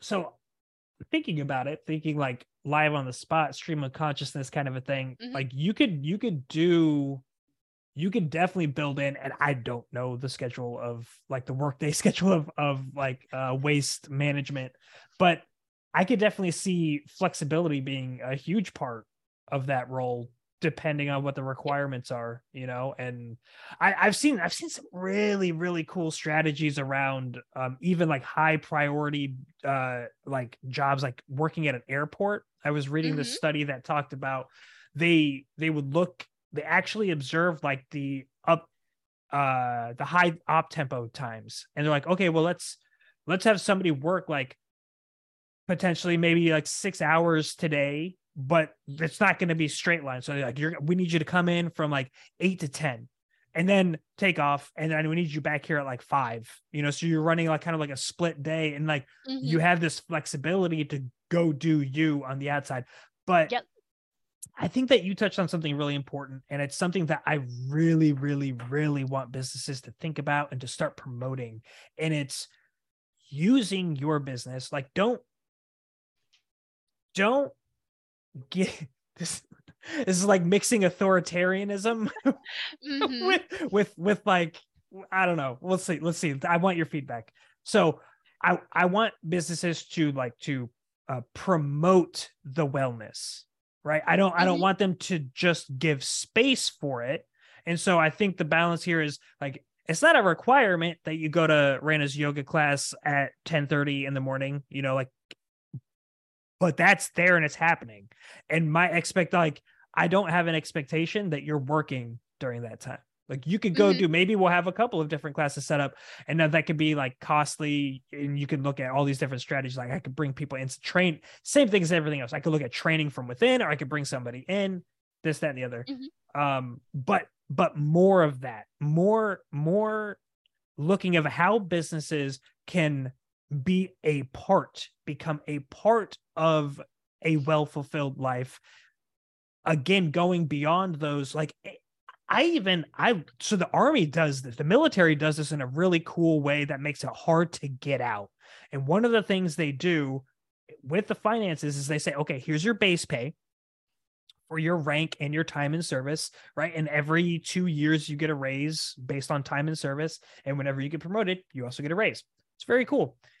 It's not very much, but what is a lot is they give you a basic allowance for housing, or BAH. So when I lived near DC, I got like $2,500 a month to live, to be like, hey man, it's expensive. Like, you got to buy a house or like rent a house, and that's there. Like, I get, for the GI Bill, as a service member who got out, my school now is free. So it's being paid for through the GI Bill. And they give an equivalent of a BAH. It's called MHA, monthly housing allowance. And for Long Island, where I'm at right now, it's like $4,100 a month. Woof. Right? Like, but you're being taken care of. But the thing is, it's not just that you're being taken care of, it's that you're categorically being taken care of. They're not saying, hey, you get, you know, like while you're in, they're not saying like, okay, you're in Virginia, and so like you get $7,000 a month, you know, like it's, hey, you get $3,000 for your base pay, you get this for hazardous duty pay, you get this for that, and they chunk it specifically. And so businesses that are widespread could totally adopt that, like same exact thing. Like, hey, your base pay is going to be this, but this is going to be that. I saw this one. This is what made me think about it. I noticed an article that was that I love it, dude. It's so cool. It's if you take nothing else away from this, you got one new thing to add to your repertoire of describing articles. That's so right. Yes, you noticed an article. It talked about, and this is what I actually did read. I just really like the notice article thing, but it talked about how companies were bringing in, we're doing this in other ways, in ways that I hadn't heard of, because every topic in this area of conversation is always the same. It's always childcare. It's like, okay, and which obviously is super important and it needs to be discussed, but it leaves out a whole segment of the populace, the employee populace, that's like, doesn't really apply, you know, like, and so what do we do for them? Right. Exactly. And so, well, you think about people whose kids are older, and they're self-sustaining. Like that's where I'm at. Like I have kids, they're in the house. I don't need childcare. Like they could even be like latchkey kids, you know, like and sometimes they are. So but other things that companies have started to offer are things like house cleaning and landscaping, Mm-hmm. you know, Oh, and it's I like, love or like that. Yeah. a membership to a gym, you know, and just like they're not saying, hey, here's more money. With more money, you'll be more happy. They're saying it's like a gift card. It's, you know, like, hey, here's more money for this thing. You know, like Yep. you can get your house clean. And so now you're not there like, oh man, I got this brand new TV, but like, and so when I get home, I get to like watch the game, but like, shoot, when I get home, I actually have to like, it's the weekend and I've got to clean. Oh man, I got to rake all the leaves, dude. The amount of leaves here is absurd. I've never dealt with so many leaves in my life, and I've lived in country places. I can't tell you. So, like the amount of time my wife and I did it for like 3 days straight and got 20% of it done. Those 6 And hours of your day that you're awake are exactly cleaning and leaves and yeah. No, Shoot up. you're describing a ton of things that people have to do. You're not getting 6 hours of time to yourself, especially if you have children. You know, latchkey kids do kind of need to be fed sometimes. So you're making a absolutely fantastic call out, and the more positive work environment would allow for those things and would, you know, definitely I see that being the direction that companies who want to survive are going to have to go. They're going to have to. It's not about giving us cereal and snacks during lunchtime. And we, like you mentioned, we can't all work from home. We have so many other important jobs. And I talk corporate and I talk about, you know, leadership and how you can be a personal better leader and how you can train better leaders, because this is A, what I know, and B, it's what I live. I can help one person be a better leader. I can help a group of people be a better leader, but I can't force a corporation to be a better corporation. I'm not there yet. I don't have the clout, I don't have the skills, I don't have the experience yet. Give me and my army a few years, I will circle back to this topic of how to build holistic companies. That's probably the next step. But those are things that are absolutely fantastic and definitely important to think about, because it goes into that. Okay, you have 6 hours of time, assuming I'm not overworking you and underappreciating you and all of that stuff. You have 6 hours of that time. What can I do to give you more of that time back? Exactly. Is it paying for after school activities? So, you know, your children don't have to be constantly watched and entertained. Is it that cleaning service? That's a fantastic one. I, through my insurance right now, I have Active and Fit, and it's a gym membership company that lets me, I spend $25 a month plus tax, and I get access to any gym on their network, which, since I change cities every month, is amazing for me. And it would be even more amazing if it was $0 a month, because my company paid for it, because now I'm gallivanting across the US learning and seeing and doing, and I don't have to worry about paying for a gym membership because the company has put me in touch with all the ones that I already have. I have 13 gym. I was going to hold my hands. I don't have 13 fingers. I don't know what I was thinking there. But I have right? Hold on. I'm wearing socks, or I would. But I have 13 gym memberships, so because it's so important to me to have that access to that physical fitness, to those classes, to whatever. But then if you told me, hey, your company's just going to take care of that, I'm listening. I am Right. listening because my company cares about my physical well-being. I'm listening because my company is trying to free up some of that free time that I have. Or not Think free about time, but that time. communicating. Think about using that. I wonder if there's a way that companies could use that as a communication model. Like, instead of saying, like in a job posting, that, hey, we're going to give you, like, obviously, like, you know, the job you're going to is we're looking to fill is going to pay this much, right? Like we were talking Yeah. about the military, like base pay. Yes, we need But- to know that. Don't also, Right, side note, of and I'm going to interrupt course. you real quick. Stop posting jobs without pay, salary ranges. Stop doing it. It's the 21st century. You can tell me how much you're making, because this really isn't a game. I'm not negotiating with you not starting the number. Go on.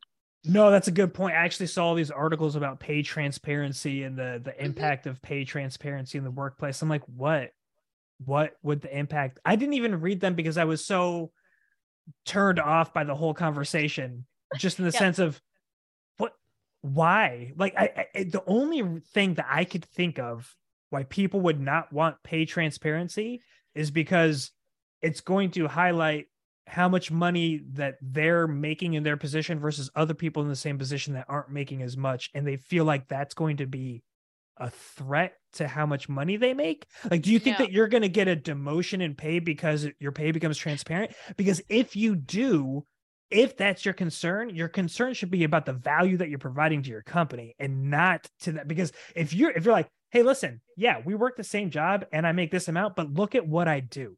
I'm not worried about my position. I'm confident in what I provide because I make this many sales. I do, I book this many meetings with executives from other companies where we do collaborations. You know what? You're so funny because that's not how I look at it at all. I look at it, and if someone else is making a ridiculous amount more than me, I'm leaving.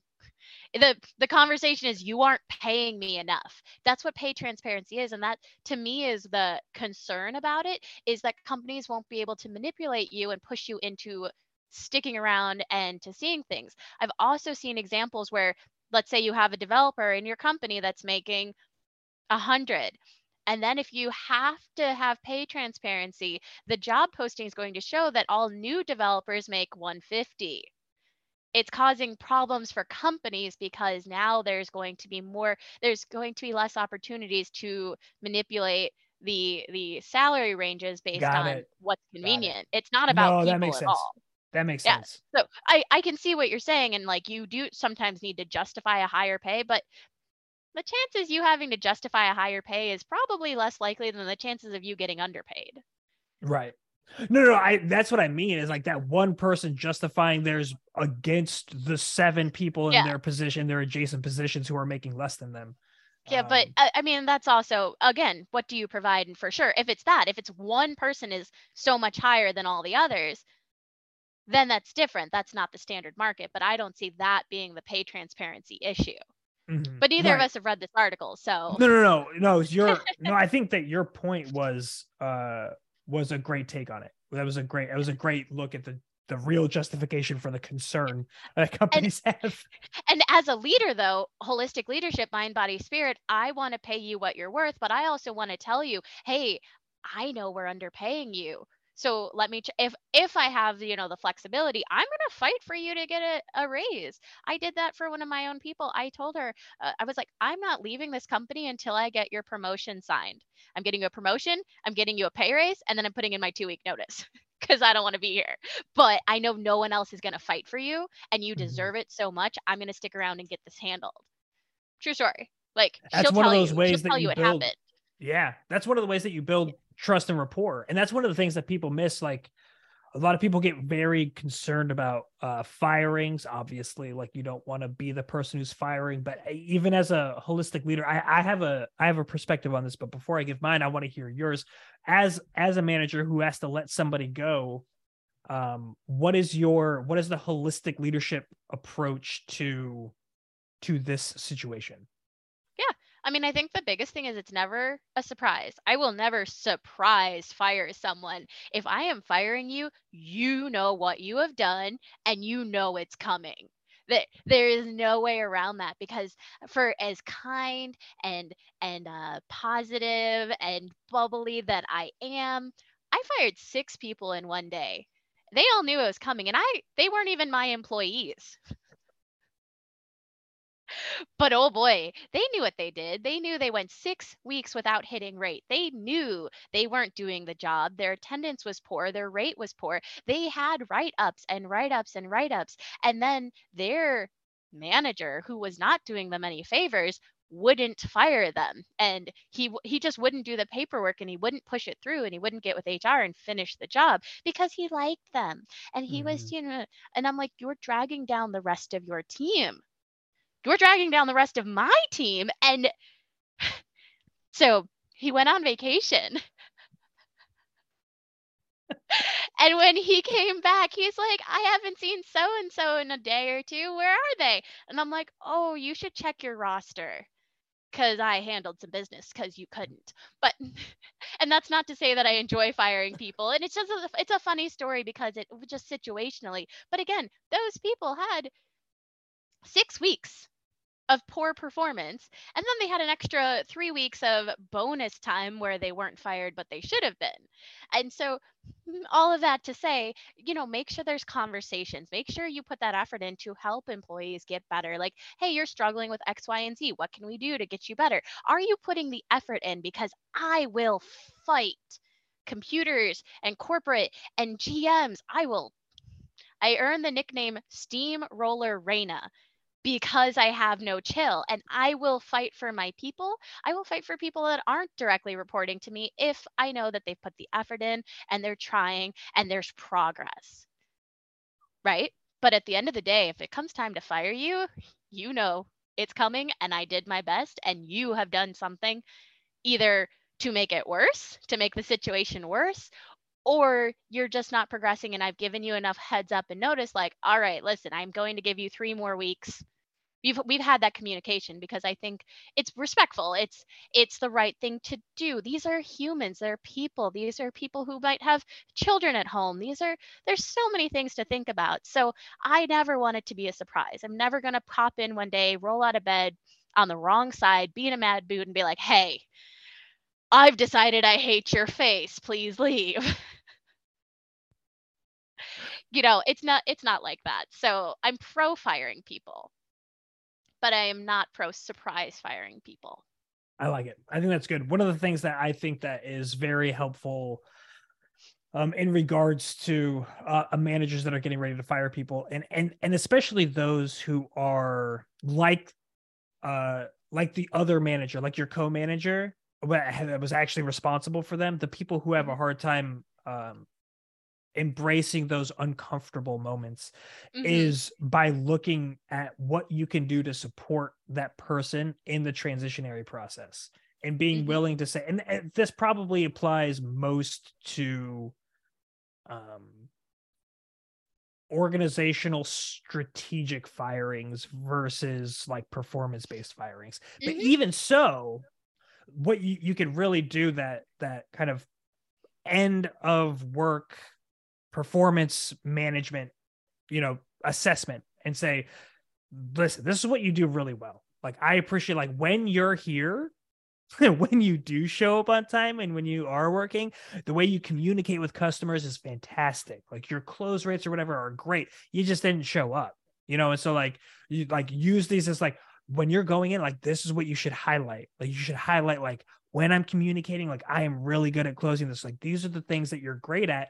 And just so like, obviously, the reasons why we have to let you go is because of X, Y, and Z.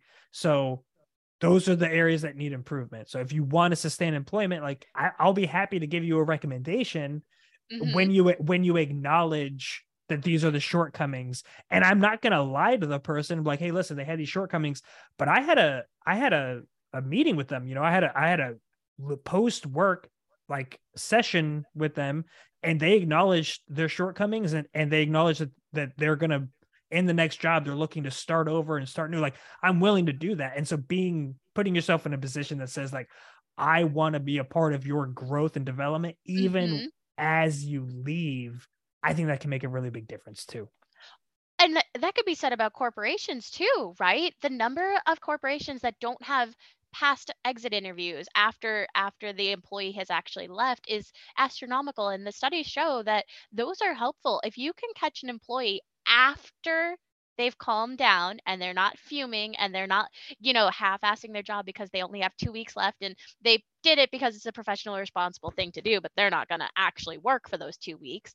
There's a lot to be said and a lot of benefits that you can get from circling back and talking to them a month or 2 months later and saying, hey, okay, now that we parted ways, talk to us. Why did you leave? Whatever. And it's typically better that it's not the direct manager, because if they're quitting their direct manager, they're not going to tell their direct manager anything. They're going to say, don't talk to me.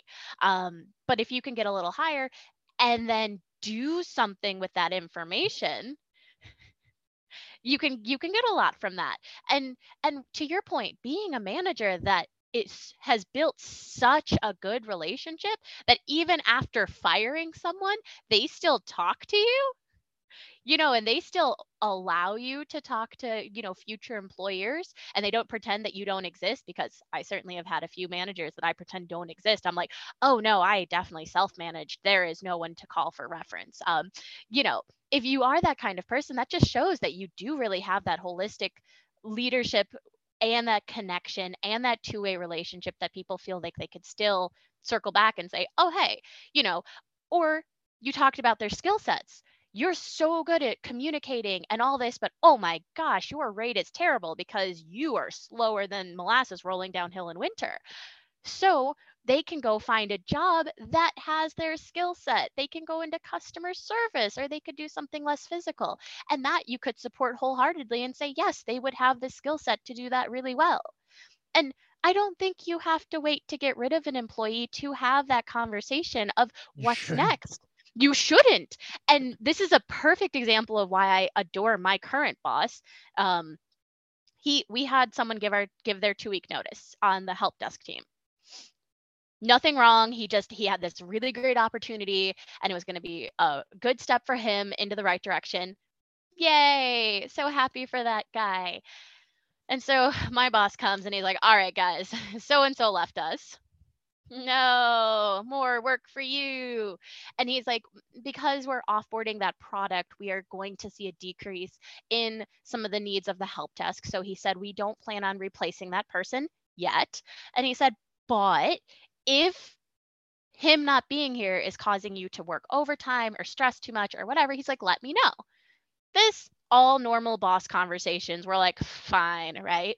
But then he goes on to say, he says, hey, I want to take this opportunity to tell you guys, I want you to grow either with the company or without this company. He's like, I know this isn't going to be any of your end jobs.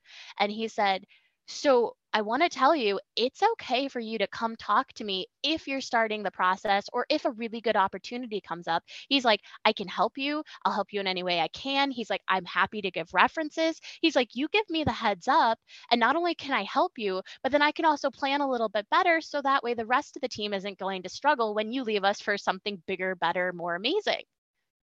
And so he took the time to just have that conversation, and because he is actually a decent leader, we believe him. We don't think he's lying to our faces about that. And so, it was just a great example of how you handle the fact that nothing is permanent. You don't have that guarantee that all 12 of your employees are going to be in that exact same place and time for the rest of forever. And so it was just a great conversation. And it's the most relevant and recent example that I could tell you about, a good example of having those larger conversations. I think go ahead. Nope. Oh, I was just going to say, which you can't have if you don't have that mindset of, your people are more than just employees in that one job description. Yeah, I think so. I've become a really big fan of the idea of being like the winning the award for the best supporting actor or actress, especially as a leader, operating as going back to the whole like servant leadership thing. Like you're there to serve people like through your position in leadership. And I think that is probably like perhaps the pinnacle, is like either falling on your sword for somebody to keep their job because that, yeah, they messed up super bad, but they're more of a benefit to the company through their development and growth through this, or through your active coaching of somebody else to get another job, like to put yourself in that position to say, like, I don't think you guys realize, like, I've been doing this job for a while, and I'm at a certain level where I commiserate with a lot of other people, at this level. If you're interested in getting a position somewhere else, doing something else, I bet you I know somebody. And I bet you if I don't know somebody, I bet you the people I know somebody. And so like, this is like, let's do it together. Like Mhm. let me be. And so, but you have to kind of earn, just you said it so perfectly. You have to earn that role. You can't just step in and be like, I am the best supporting actor in your movie. Like, Yes. You no, I don't couldn't know you. prove You it. hired me. That's wonderful. So my question to you then is, without having like a significant event to be able to use at your disposal, how do you develop trust over time with from a leader and a manager? Because in the military, like it's the military is simply an example of how trust is built in how do you say this statistically? You probably got this better than I do. So in an inverted relationship, a negative correlation with time, like Less based trust on over the more amount time. based on the amount of stress. So it's like Ah, stress is super high, time is super low. Stress is super low, time is super high, right? So like yep. if we're not going through the thick of it together, and I don't know how you act when nobody knows what's going on and it is the peak stress, then like if we're in that, then I get to see it. I don't just Mhm. like go off of your word of previous experiences. I'm like, I know you're going to stand up and shoot. I know you're going to cover fire for me while I move to my Mhm. next position. I know you're going to have my back while we missed sales for like the third quarter in a row. Like I know how you're going to respond because we've been through it, Mhm. and so in lieu of that, like what are some best practices that you think that leaders can use to sustain this for their employees, like over time? So, first call out. Um, People have trust in two different ways.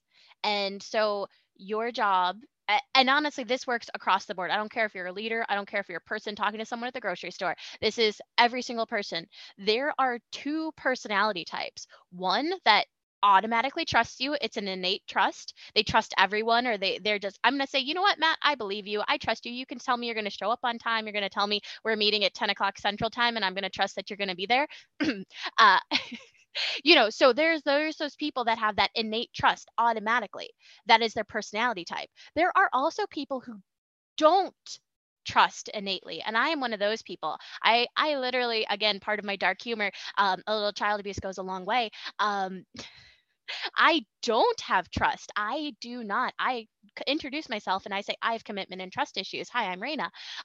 But you have those other people for whatever reason, and it might not be some kind of horribly dark, traumatic experience. It just might be their personality. It might be however they live their lives that do not trust at all. They will be respectful, but they don't believe you. They don't believe anything that you say. You say 10 o'clock, and I'm like, you know what? Most people don't ever show up on time, so it's not a big deal. And I know. I actually do not hold this against you because, quite frankly, I was having internet issues this morning, and so I was very happy that we had to push this to 10:30. But you have those two different people, and as a leader, you have to be mindful of that because sometimes the things that you do are really good for the people that automatically trust, but you have to put more work into people that don't. And the better you are at your interpersonal intelligence and at your emotional intelligence, the better you are in those things, the quicker and easier it will be for you to realize which personality type you're dealing with. So that's the first thing. Figure out who you're dealing with and what you're trying to do. And aside from that, though, your general basics, your step by steps, do what you say what you do, mean it all, keep your promises. It's like, think about a child. If you're building a relationship with a child, you have to say, "Hey, I'm going to buy you lunch, and you get to decide where we're going to go." And then when you show up and you say, "I'm taking you to pizza," because I decided I want pizza. You have just ruined that child's trust in you because you have promised something and you're not delivering.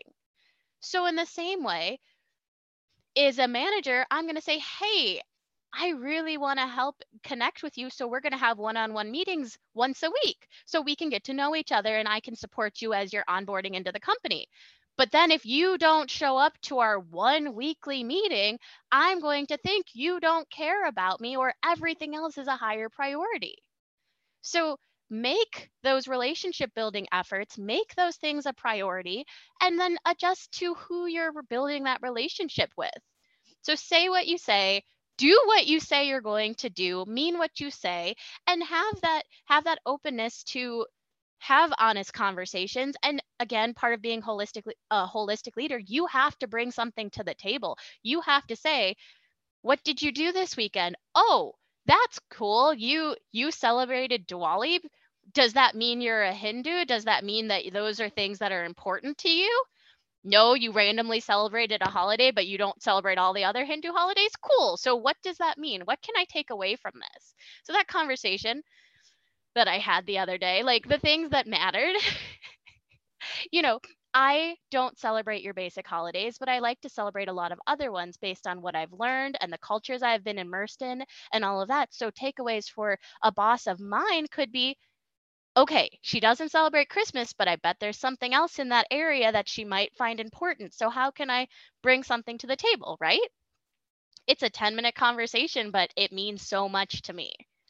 And then you have that opportunity for an honest conversation and for a relationship to build. And then you also have to say the same thing. Hey, I'm actually going to dip out early today as the boss because I really find this marathon to be my favorite and I've run it 6 times in a row.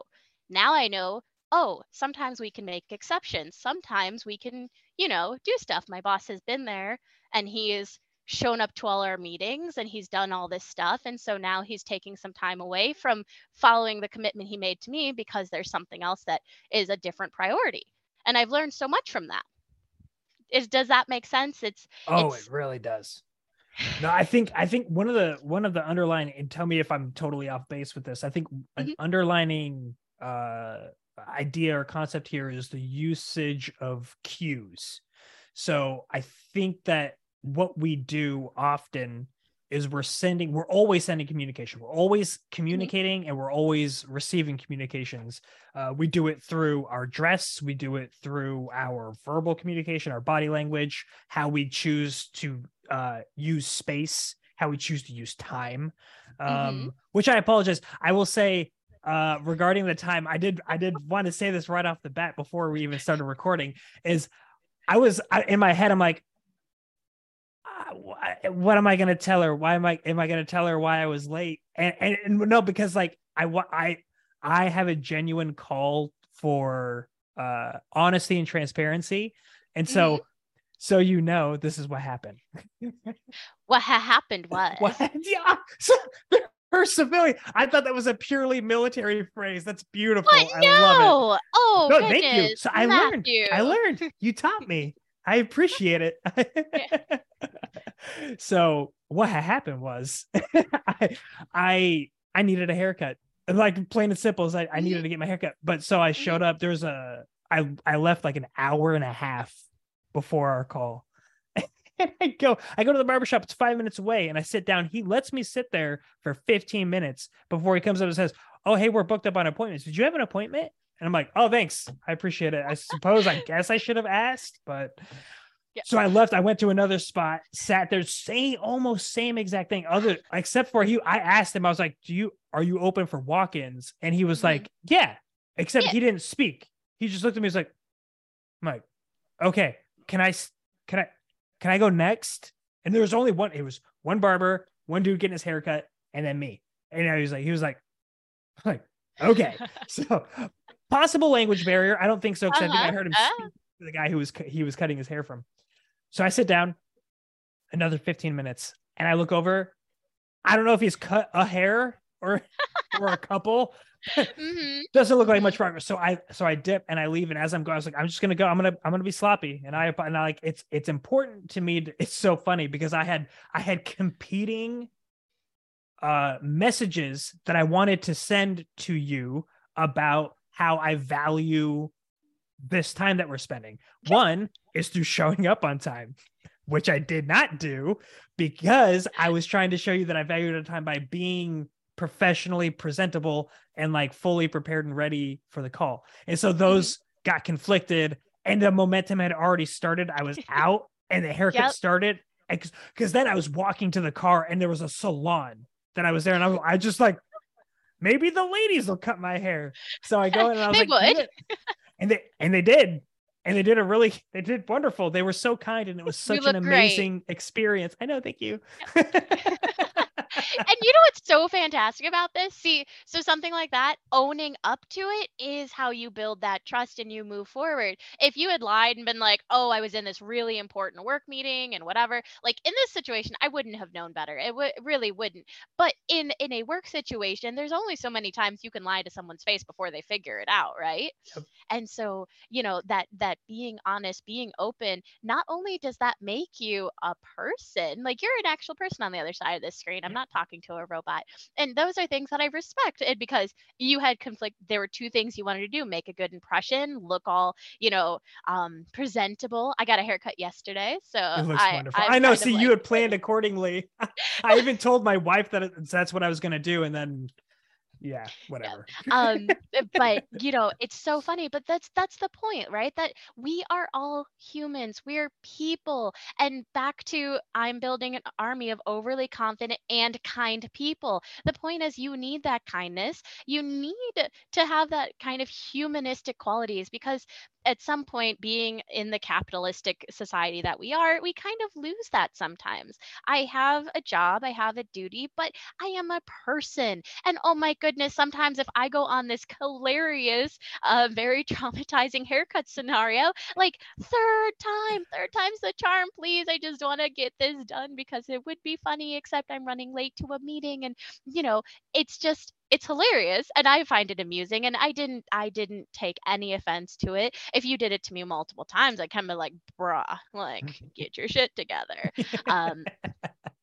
But it's awesome that we can have an honest conversation, and in turn, since you showed your humanistic side, if you were my leader in the future when I do something dumb, I'm sorry, I might have set my alarm clock to 8 o'clock, but I forgot about the 2-hour time difference and should have sent it for 6 o'clock.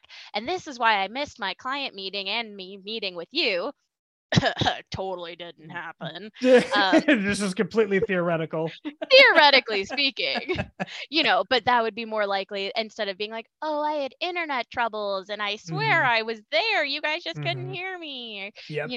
So having that honesty and building that relationship has to start somewhere. And like you said, it's the cues. It's do you follow through on what you say you're going to do? Do you make me feel bad when something bad has happened, or do you make me feel like there is a path on how to fix it? When it's I think, like, looking, like you said, at the cues, like the vulnerability is a cue. And and so when you can use that as a method to communicate something, and so then you're communicating that it's okay to be a real human, just like you said.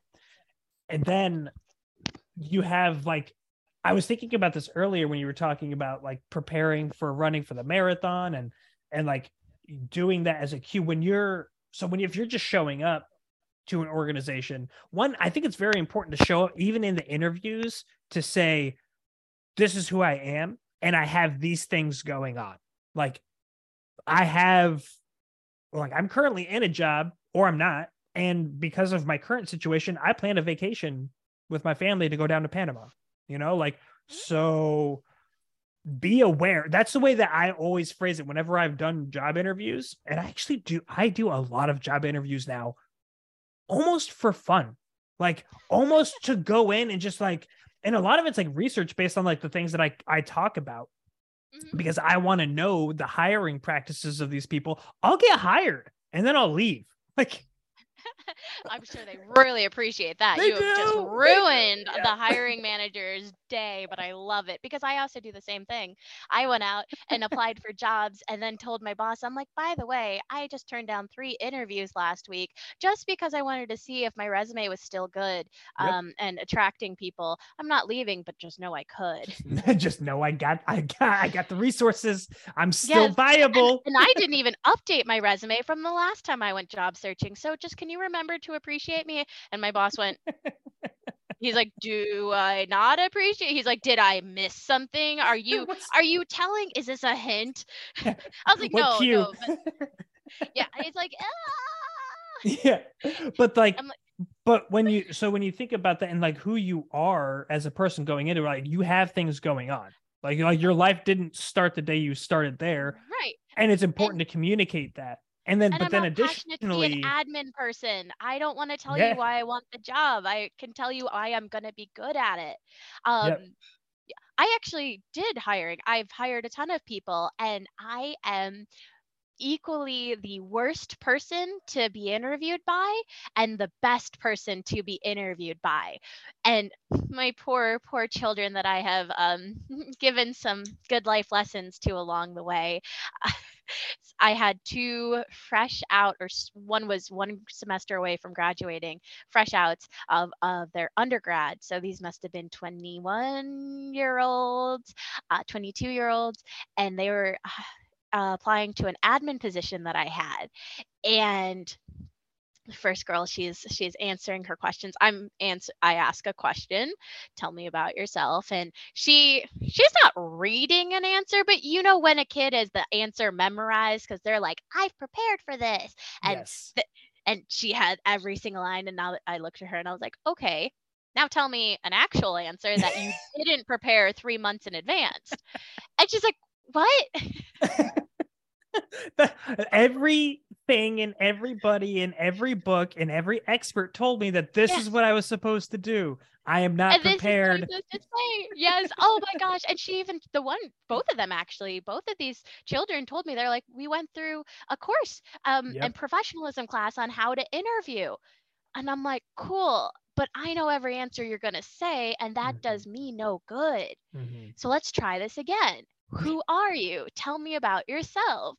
And so the one girl, that was the one, and she was like, okay, she's like, I can do this, and she.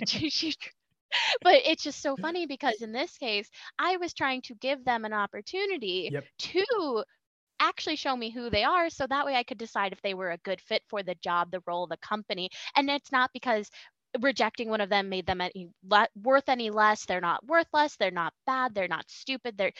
It was just that it wouldn't be a good fit for them at that time in that role. And I Mhm. think we need to spend more time being actually open and honest in the interview process, because then maybe my tenure would be more than an average of 2 years. If you Right. tell me up front that you are not a nice person, but you're very reasonable in the job and I know what the job's going to be and you're going to pay me well for it, I can decide for myself if I'm going to do that.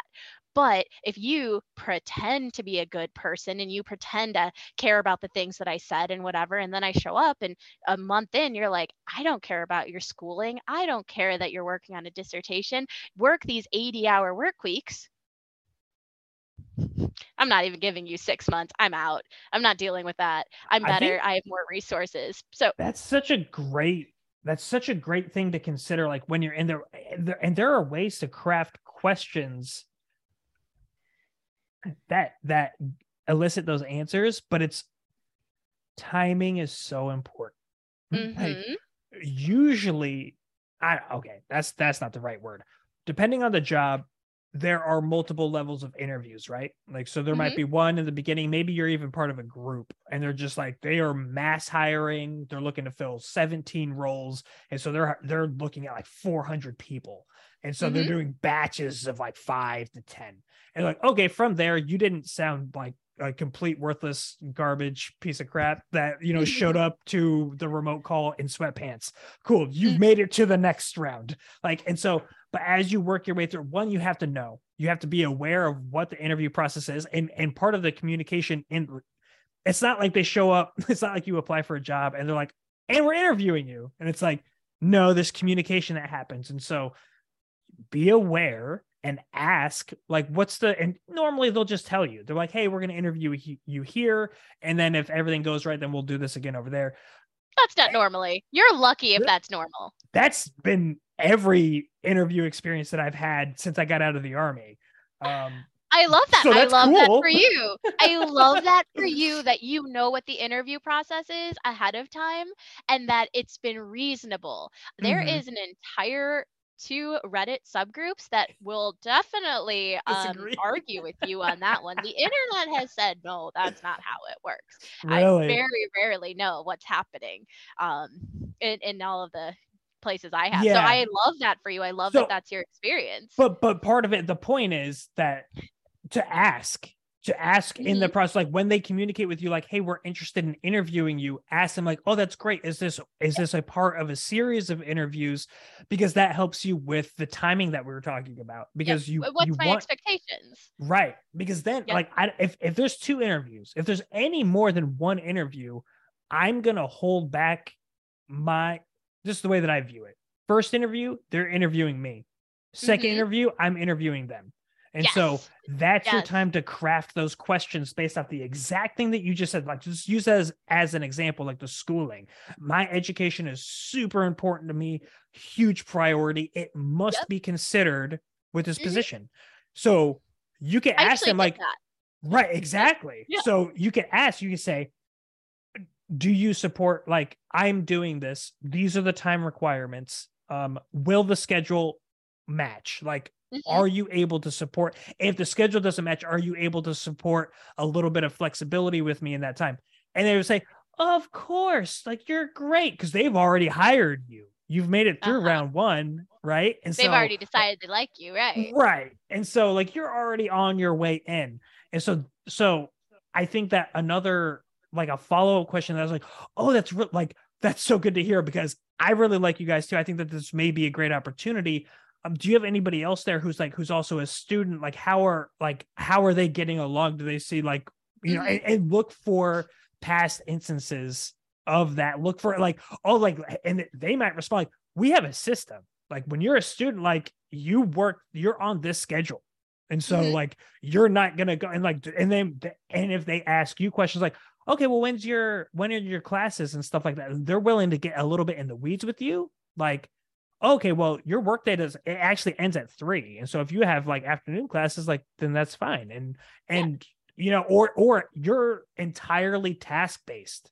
Like, so I don't care. Like, you need to get A, B, C, and D done by Friday. And so I don't care. Like, it's your responsibility, right? Exactly. Can you do school and do this for us? Ball back in your court. And then genuinely answer. Like, maybe you can't. Or I need to think about it is an answer too. Because that's one too that so many children college age students and quite frankly people who aren't in this new generation or the new era of the work environment, the asking for time seems to be this crazy scary thing. And quite frankly, if a company is not willing to give me time to think, it's not a company I want to work for. Because if they're not going to give me time before I'm employed for them, and when I owe them my time and my intelligence and my job duties, how are they going to be when I actually work there? If they're not going to give me the grace space and time that I need ahead of time before I work there and I'm on payroll and they own me for those 40 hours a week, you know, I don't want to deal with that. I will not. That is an instant thing. Sometimes when they say you need to make a decision if you want this job within the next 24 hours, even if I know I want the job, I'll type back, hey, can I have till the end of the week? And if they say no, bye. I don't have time for this. I don't have time for you to be over controlling and micromanaging and so in your own world that you think nothing in my life matters. Maybe I have 3 more job offers coming and I'm going to decide.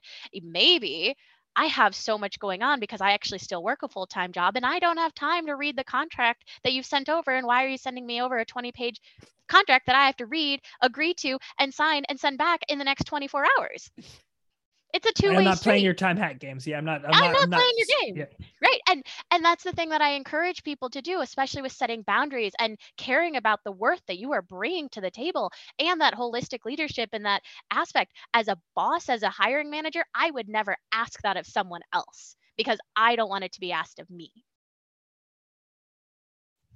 I'm going to do a complete 180 topic change. Because that was such a powerful statement. Where do we go from that, right? No, it's great. I feel like we really did a great job as far as the hiring and employee introduction process and the kind of philosophies that even employees need to take, especially when we're thinking about, I think of everybody as a leader, right? And so taking holistic leadership over yourself in that regard is is following exactly what we said, or like the philosophy of it.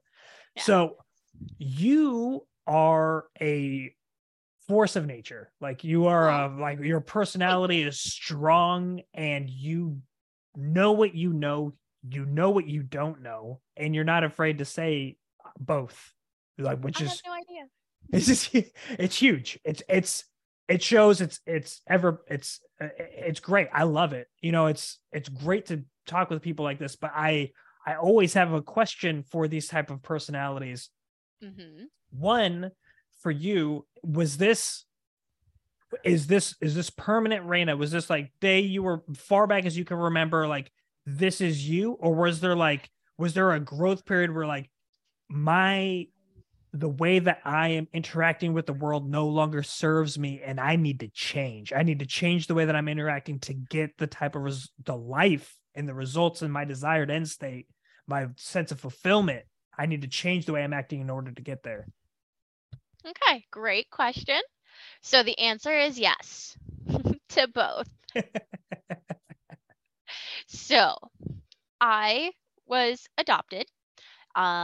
3 years old. I actually came from an orphanage in India. And this is relevant. Give me a second. And so my parents, a lovely, nice white couple from Cleveland, Ohio, they had a catalog. This was the 90s. The internet didn't exist. You didn't just go on the internet and pick out an orphan. It wasn't swiping right or left on orphans. There was a catalog where you picked out your child. And I don't know what's worse. Neither. The fact is, it's absolutely fantastic because it's a way for children who are in need to find parents and loving homes, hopefully loving homes that, have taken the time to get them. And you don't just it's not Amazon. You can't actually just click the buy now button. There is a process. And my parents decided to go through the entire process and have a foreign, adoption and whatever. And so, jokes aside, though, the reason I mentioned this catalog, and I normally don't get into this dark humor this early in this kind of podcast, but the reason I mentioned the catalog is because my father, flipping through this catalog, finds a toddler with the smirk of a lifetime. Sassy and powerful and ridiculous, not a smile, not whatever, smirk. And he looks at that and he goes, "That's my kid. Send me that one." And so this is a story. So it's there. So it started very young. And it was part of my innate personality. And before I was adopted, like literally the very first interaction my parents had with me was a picture of me being snarky. And I came over and I'm bubbly. I'm super energetic. I am sassy beyond all reason. And so that innate personality. But I will say that as I grew up and had a bunch of different issues, and I ended up, I don't have parents, I don't have a family that I support or rely on. I am the weird one. I'm always the weird one. And it was really bad. I mean, I got beat down. Like I'm like, why do I have to always be the weird one? Why can't I just be the one that fits in? Why am I the pedal on the metaphor for being the only person with this skill set or this thought process? Why am I? And it was tough. It really was. And so I did spend some of my time trying to be more conforming and maybe a little less me. And I spent a lot of time doing that. And I say I grew into confidence issues and I grew into self-love issues. And I mean, I said it on Dr. Dan's podcast, but there was a point in my time I did not want to exist. Like I apologized for not just being me, for being. And then it took some time and I had to work and I had to fix myself. And I had to, find ways of coping with the dark times. And I had to find ways to, decide which part of my personality, I can't be strong and aggressive all the time. And that's fair and understandable. So I learned that. I learned there's a time and a place to kind of chill out. And there's a time and a place to be supportive. And there's a time and a place to bring out Steamroller Raina and fuck some shit up. And so as I got older, I healed, I fixed myself. To some degree, you're always going to have some of those little issues in the background. But then, so version 2.0 I am bigger, I'm better, I'm stronger, and I learned what I don't know, and I learned to ask for help. Not ask for help. I don't take help, but I learned how to find help. I don't ask for anything. I learned where to find help, and I learned how to be better, and I learned how to build my own bookshelves and how to look and investigate my own doctoral universities and how to be a functioning member of society, and not even functioning. I am excelling and I am so good. And it is because I went through such a dark place and such a hard time, and I had to help myself, and I had to be the person that I needed because there was no one there to do it, guide me, tell me. There was no expert that was like, hey, if you want to be a functioning human that doesn't want to jump off a cliff, I got something for you. And so I decided, and this started actually a lot younger. I decided once I learned something, I'm going to be that person for someone else. I'm going to be that person someone needed when they need it. So, I started college and I was helping everyone else because I started college a little early. I'm like, this is how I went through the college process. This is how I pick something out. This is how I go through the interview process. This is how I get 5 job offers and I get to pick which one. This is how I decide my worth. This is what I can do. This is how I'm a leader with the best rates and no turnover and absolutely killing it compared to my not competition, my peers, my competition, because I'm better. And this is how I'm doing it. So this is how I can help you now in the moment when you need it. So it started off being my personality. I struggled a little bit and now I'm doing it again, but better. I like that. I like that a lot because it's all about growing. Yeah, exactly. And it's, not seeing who you are in your personality as like this is like it is the answer, like, and it's not something that stands in the way, but I think the real big takeaway is that there are so many people that go through that and that may find themselves in a status quo coping level where they're like, I'm doing enough, where like I've got a job, maybe I've got a spouse, I'm surviving, and things are going, but it's like you lost yourself somewhere along the way. Like there are bits and pieces, and maybe even when those come out, you get even like the look from the people like, you're weird. Like, I am. Like, I am weird. You don't even know. You don't even know. And it does get frustrating. And quite frankly, I'll tell you, this is something I struggle with now, Matthew. I struggle with the fact that I am still one of those floating, unique, puddles. I am an island. I live and I meet so many people, and I live a very normal to me life, which is apparently not normal. And I do struggle with that. Like, I'm like, where are the people? How are there not more people? Like, and so I think the point is to also tell people, like, it's okay to be yourself, even if, there's that little bit of struggle. Like, I'm not going to change who I am. I can't change some of the core things that I do or feel or believe. That's just who I am. And it's okay, even if you do feel like an island sometimes. And the biggest thing is to reach out to people and say, I'm feeling so sad because here I am as this island, and I don't know what to do with this because I don't have anyone else to talk to about this. And then that's how I found some amazing support groups online. I've found my people, my very tiny island people. Apparently it's not a desert island. We just needed some internet. We needed to find each other. And so that's the thing too. This is my personality and this is how I do things, but that's not the right answer. There is no right answer. It's your life. It's not my life. I don't have to live it. It's your life. And so you need to find the things that matter to you. You need to find people that can relate to what you relate to. I'm straight, so I can empathize and give help to people of my, my friends that are of the LGBT community, but I can also say, like, I haven't lived that, so I can't give you personal advice, but I can say, I know someone who might be able to help you, or I know there's this support group on the internet, or I know there's these things. And so, that's the takeaway too. And this is something I think the older generations haven't had the benefit of this new support and this new mindset. But I really hope we keep going in that direction where we can have these serious conversations and we can say, okay, I can't support you, but let's find someone or something or somewhere that can.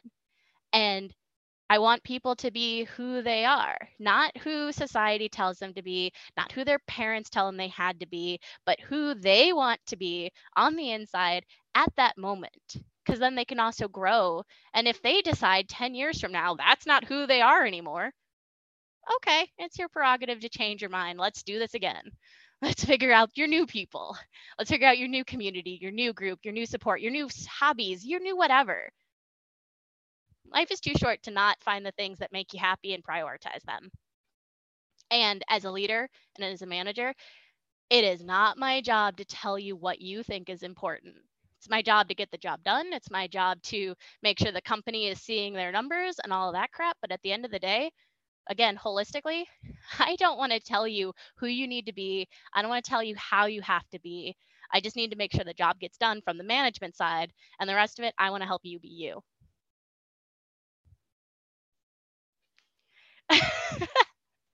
Bam. Speechless? What do you do? What do you do from there? That's this is the way, like that's beautiful.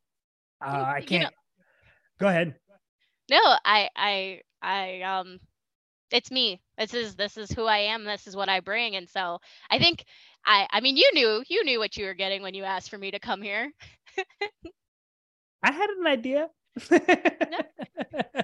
No, and I appreciate it. I think it's extremely valuable. I will say that of the interviews I've done as of late, I love that this one had no start.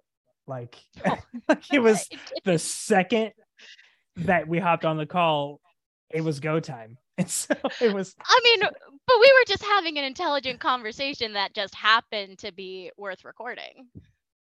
I think that's going to be the case. I think it's going to be the case. And I think it's no surprise for you. I can't tell you how much I appreciate your time and being able to like pick your brain. And it's so funny. I put this out into the universe today. It was last night. I remember I got done working. It was probably like 7 or 8 o'clock. And I was walking out and I was like, man, I really want not like a confrontational conversation. And it had nothing to do with you. It had nothing to do with like this. It had to do with like, I want ideas to get pushed. I want the things that I'm saying. I want pushback, and I want to push somebody, and I want it to happen organically. I want to see that in this show, in what we're bringing, because through pushing, we're testing limits, because you're also checking depth of understanding and knowledge and experience, and where you're willing to say like, oh, I don't know, maybe that's a good idea or maybe not, and that's, I feel like we were able to at least start tapping into that direction today. Like you did a great job of being clear in your points, being willing to meet in the middle, like for some back and forth, and to push me on ideas. Like I came into some things with a perspective, and then you had brought up a point, and I'm like, that's better. that's the point of speech and talking in these conversations, is to like really flesh out like, these are the best ideas. Like we just worked together to distill out some really good ideas that wouldn't have happened if you were just talking, wouldn't have happened if I was just talking, but we did it together. And that is what collaboration is about. And we can collaborate across genres. You bring your military and your government perspective, and then I have my homegrown orphan perspective, and I'm kidding, but we have all of these different perspectives. We have different lives, and you and I are only 5 years apart.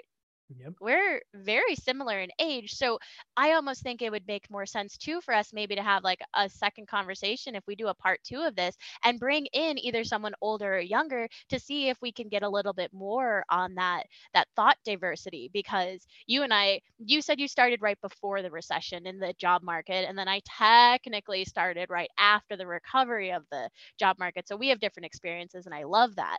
But what about someone who was already working for 20 years before that recession? I bet they had a different idea or a different concept of how things work. And also, if you like confrontation, adding those other elements, or different thoughts and that sort of thing. As long as you're having a conversation with an open mind, those can be some amazing conversations. Don't be a devil's advocate just to be a jerk. But if you can do it in a respectful way, there's a lot of growth that can be had from it.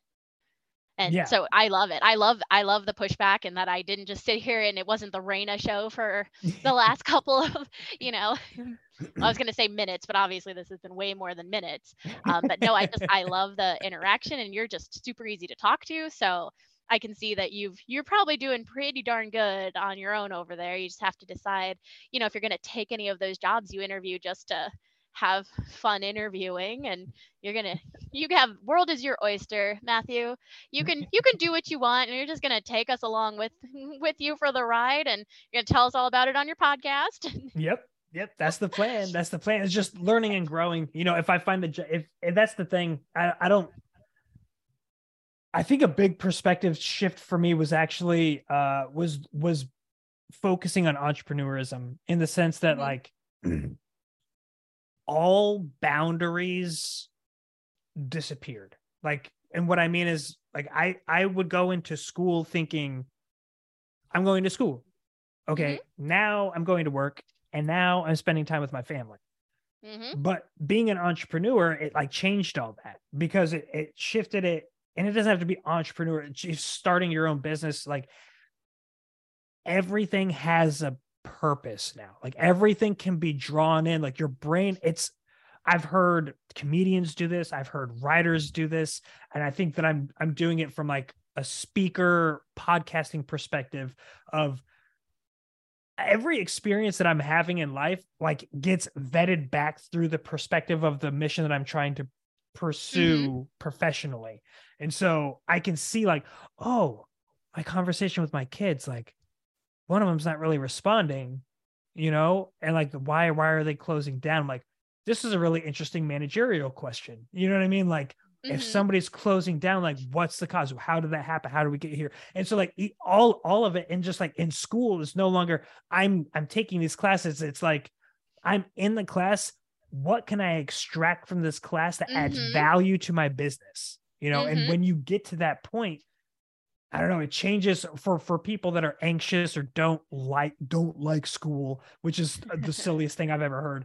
I get not liking the structure, maybe, but like, not liking learning, that's crazy. Like, don't get a degree, but go to college, like, audit some courses, find the one, like, oh, that one, I'm trying to speak. There's a public speaking class. There's a communications class. There's a collaboration. But like, there are so many ways to expand what you're doing and to promote that. And I think that goes back to something that you were saying, just in regards to helping others, like being a point of resource and value for other people in a community where, especially like when you needed help. So like, you get through on the other side and you're like, oh, I'm not just a struggling artist or a starving artist. I'm not just a struggle. Like, I'm starting to see some success. How can I turn around and like help the people that I just left, or the people that are now entering into that space, to integrate and be part of that community? I went on for like a much longer ending tangent for this show than possible, but I want to leave it in your hands to close it out. If you have any last sentiments, ideas, just like, this needs to be said, the floor is yours. This needs to be said. The floor is mine. Thank you. First off, and I hate the fact this is at the end, but it's because we didn't get to do the little intro. Is it Matt or Matthew? What is your preference? Matthew. Okay.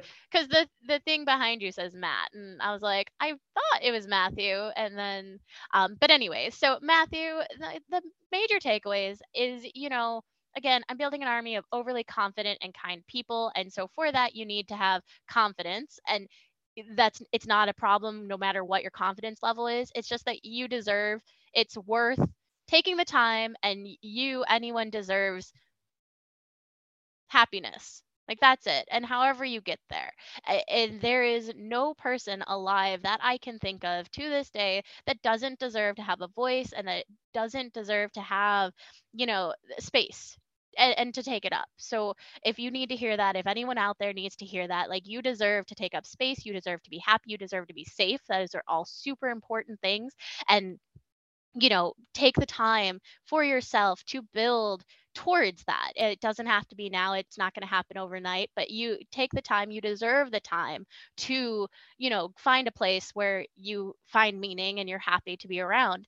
And then the other part of that is we people who are in positions of expertise or have platforms to talk about or have leadership abilities, we have the duty to help and to make more better, happier, healthier, safer, kind humans. We're in this together. Life kind of sucks, but we can make it work. We can make it work. And so, that's that. Those are my closing thoughts. And, be better, do better. That's the motto I live by. And I'm hoping that I can get a few more people to do the same thing. Beautiful. Thank you. Thank you so much. And absolutely, I'd love to have you back. I'd actually love to create like a panel, but what's something that we can discuss offline and navigating the future course and how we can continue to help people. I love it. Thank you so much. Yeah. No, thank you so much, Matthew. I appreciate it. You're lucky this is my technique. You're lucky this is my technique. And I actually, there's the mic. You're lucky this is my technique and I actually know it, and you making me pause my train of thought didn't just cause me to lose what I was about to say, mister. See, I knew your level of rock star exceeded the awkward pause that was required to get here. Oh, now that was smooth. All You see? right. I'm gonna give you just a golf clap on that one. But what I was saying is, sometimes the original thought, since we're recording this, was, my nickname Steamroller Reina, and I am very good at it when I do it, but sometimes it doesn't happen. Steamroller Reina doesn't come out to play. And you talked about the same thing. Sometimes you are this force of nature and this absolute powerhouse, and other times you're just not memorable and no one noticed you were in the room. And sometimes those two things are not aligning at the right place in space. And so what I was saying is, with my technique, the self-confidence and self-love creation through actual effort and creation, whatever. And the first of my steps, my acronym is LOVES, LOVES. And what the world needs now is more loves. Haha, it's actually what you need. And the L is logic, because our brains, humans, are not logical. And so what we need to do, and what I have, is different techniques on how to drag logic, sometimes kicking and screaming, into the conversation, into the thought process. So the very first one, and the first logic-based thing that I always tell everyone, is when that voice in your head is being a snarky when they're being awful, when that bully is happening, you have to stop and you apply logic. And it is, whose voice is it? Is it me? Is this something I have done to myself? Am I being self-critical? Or is it somewhere else? Did I hear someone in society say this? Is it my mother? Who is saying the voice? Because that helps you identify, okay, how do I address this? Where, and if that voice is myself, then not only do I have to address this now, but I need to address how it happened in the first place. If the voice is my mother, I need to address the current situation with logic, but then I also need to go back and address the root cause. I need to use logic now, but also in the future, to actually solve the problem rather than just the symptom that's happening right now. And then from there, who is the voice? And then let's think this, if it wasn't me, let's look at it from an objective, logical place. So I felt like absolute crap when I completed my bachelor's at 20 years old, and I didn't automatically get into my doctoral program that I wanted to get into. Felt like a useless, awful, terrible, stupid piece of garbage. But if you look at it from a logical perspective, I completed my bachelor's degree in 3 years. And since I started early, I graduated 2 years after graduating high school and had honors. I had like a 4 point whatever GPA. I was winning awards. I was super smart. I had straight A's except for accounting, which was a B plus. And so you can look at it and it's from the outside. Let's look at all this logic. Am I a worthless piece of ignorant garbage? Oh no, I graduated early. I graduated with honors. My GPA was there. I had takeaways. I was actually able to apply for doctoral programs at the age of 20. Let's look at these. Okay. And now that I can identify all those logical things, when the bully starts saying things, then you address the bully with logical facts in the moment. No, you're not useless garbage. You're actually very smart. Let's go through those things again. Let's go through that list again, that repetition of positive things until we gain control of that negative voice, and then we can start fixing the actual problem, which is not in that same step. You have to get to it. No, that's brilliant. That's really good. It's so interesting how different skills and practices overlap with one another, because when I was in the Army, I was a master resilience trainer. And one of the things that we taught was called real-time resilience. And it was almost exactly that, where it's like it was combating negative thoughts, combative negative self-talk. And so you have that idea and you're challenging it in real time with facts that you know about yourself, and you keep going. It's not like you have a set amount where it's like, you do 3 facts and then you're good. You know, it's like, you keep going until you get that. Oh, okay. Like you have that gut feeling of like, that's right. Yep. That's not right. I get it. Like perspective is checked. And human brains, and I don't know why this is a thing, it's probably something Darwinism or evolutionary, but we are more inclined to focus on the negative. Always. It doesn't matter who you are. A functioning brain will grab onto negative longer than it'll grab onto positive. So some nasty, mean thing that your mom said to you when you were in high school will stick with you until you are dead. Thanks, Mom. I'm kidding. She never said anything too terrible. I'm kidding. I'm not. But you know, that thing, that negative, or you know, we talked about in a performance review, you can say X, Y, and Z. Here's this laundry list of good things that you did. Here's this one thing you need to fix and correct. And my brain's going to say, oh my God, we can't do this one thing. They're going to fire me. I need to start looking for a new job. I'm worthless garbage. And so you have to realize that the human nature is to lean towards the negative. So we have to use something else like that logic, or like positive, you know, surrounding ourselves with positivity and all of that stuff to kind of offset that. And that is not to say that we don't acknowledge that bad things happen. I am not telling anyone that they're perfect, because trust me, there are a lot of people that are not perfect. And that when that voice says something in your head and it's being mean, it might have a point. It just might not be saying it in the right way. And that's why I want to use logic to address the larger issue moving forward. So like, let's say I have a weight issue. The voice is saying you're useless garbage. How dare you? I mean, you're obese, you're a cow, you're that's the voice. The voice is making a sound at me. It's kind of being rude.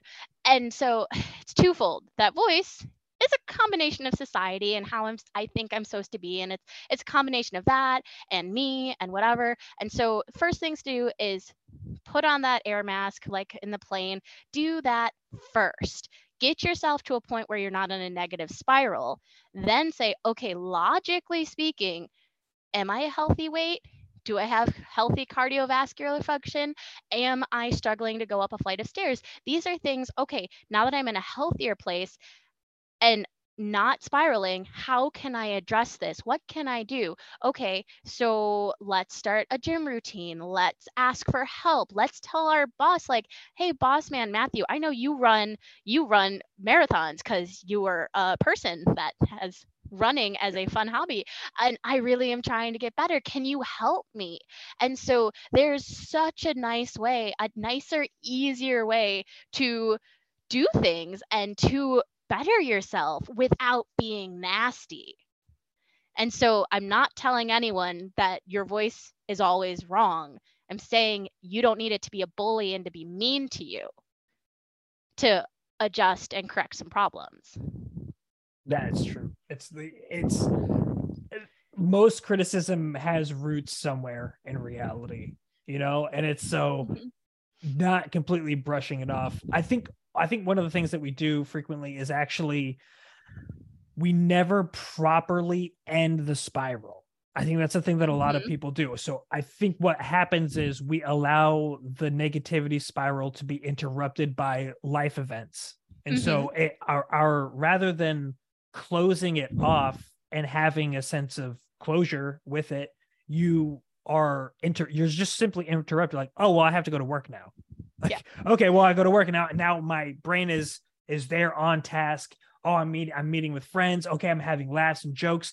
Then it's not a problem anymore. It's not a problem anymore. Quotes, air quotes for people just listening. But it is, because it's gonna come back. And so I think that's probably the biggest problem that people have is it's very hard, for what I have noticed from people that do resilience training and mindset training, is they'll say, you have to stop the negative self-talk. You have to stop the spiral. You have to do that. And there's no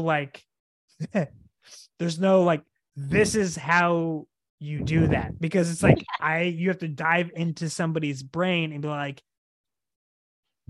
warning stars, like, this is the time when you stop. Like, and so the only thing I've been able to come up with is through my own practice on myself. If I'm trying to stop a pattern of thinking, if I'm responding the same way negatively to the same events, if I'm trying to do anything that's mental for myself, it's going to start post hoc. Like, there has to be an assessment phase. So that's the thing that you can do, is you could say, what negative event occurred? Pick one now. Pick an event, like pick an interaction that you had where you were not happy at the close of it. All right, let's sit down and look at that. And then we can work ourselves back to the point of like understanding where the emotions are super important. I don't want to dive into how important emotions are, because I do it almost exactly. And I do it in almost every show, but it is. And so, yes, round 2, absolutely. But so once you understand how to properly bring in the logic there, this is all assessment phase. This is all after the fact. But what happens is you've brought a certain amount of awareness, which I have so much, like, I hate the word triggered, but it's the best word for now. I'm triggered by the word awareness. I hate it. I think it's the most worthless word. I think it's the most overused word, because it's never backed with action.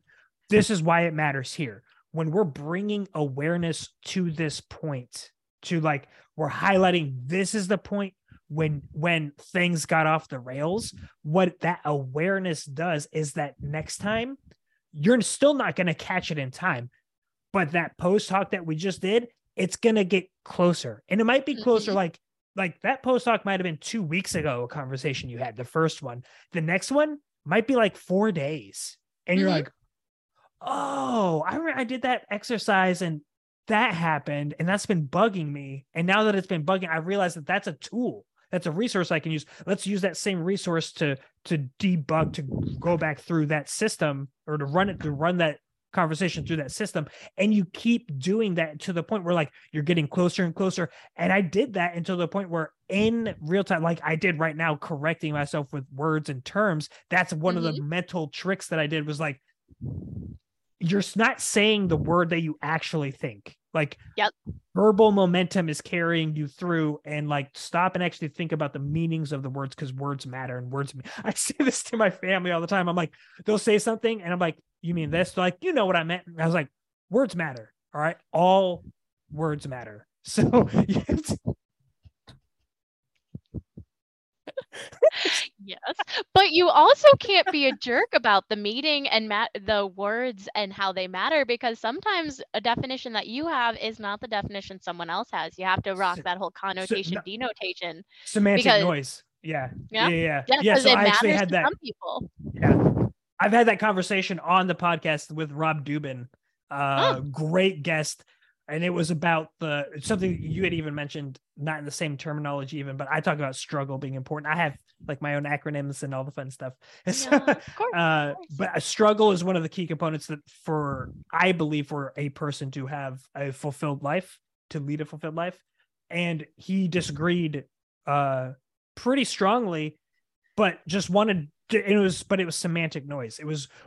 He said he wanted challenge and not struggle. And I was like, I get it. To me, they're still not equatable to exactly the same thing, but he's like, challenge draws you to it. Like you want to do a challenge. So I was like, yeah, but that's kind of the point. But it's it's kind of the point. Struggle, like you don't want to do it, but you grow from it.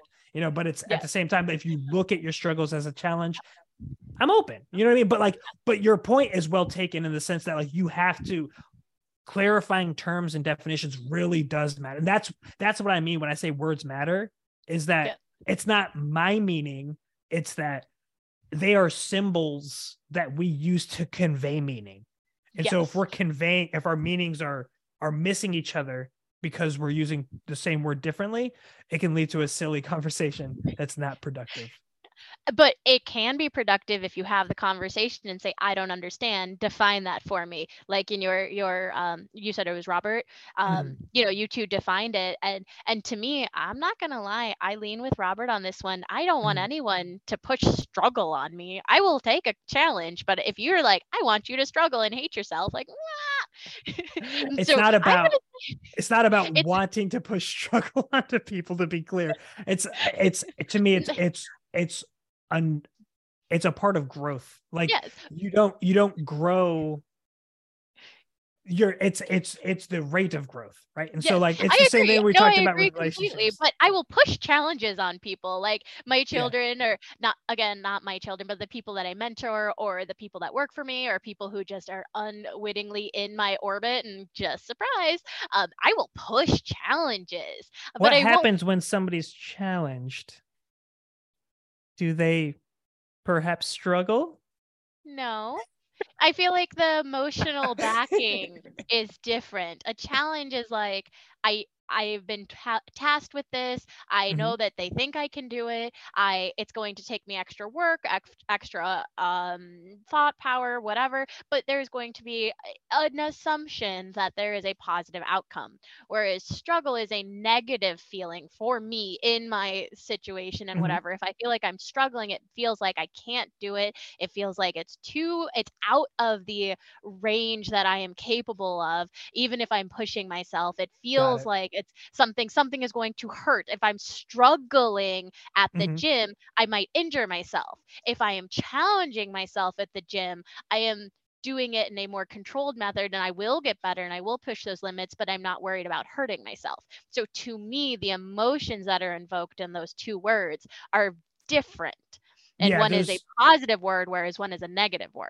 And so technically you are right in semantics and in definitions. Yes, struggle is perfectly fine. But if I'm thinking about it, if I am going to give you one of them, would you rather be punched in the face, or would you like an opportunity to lift heavier?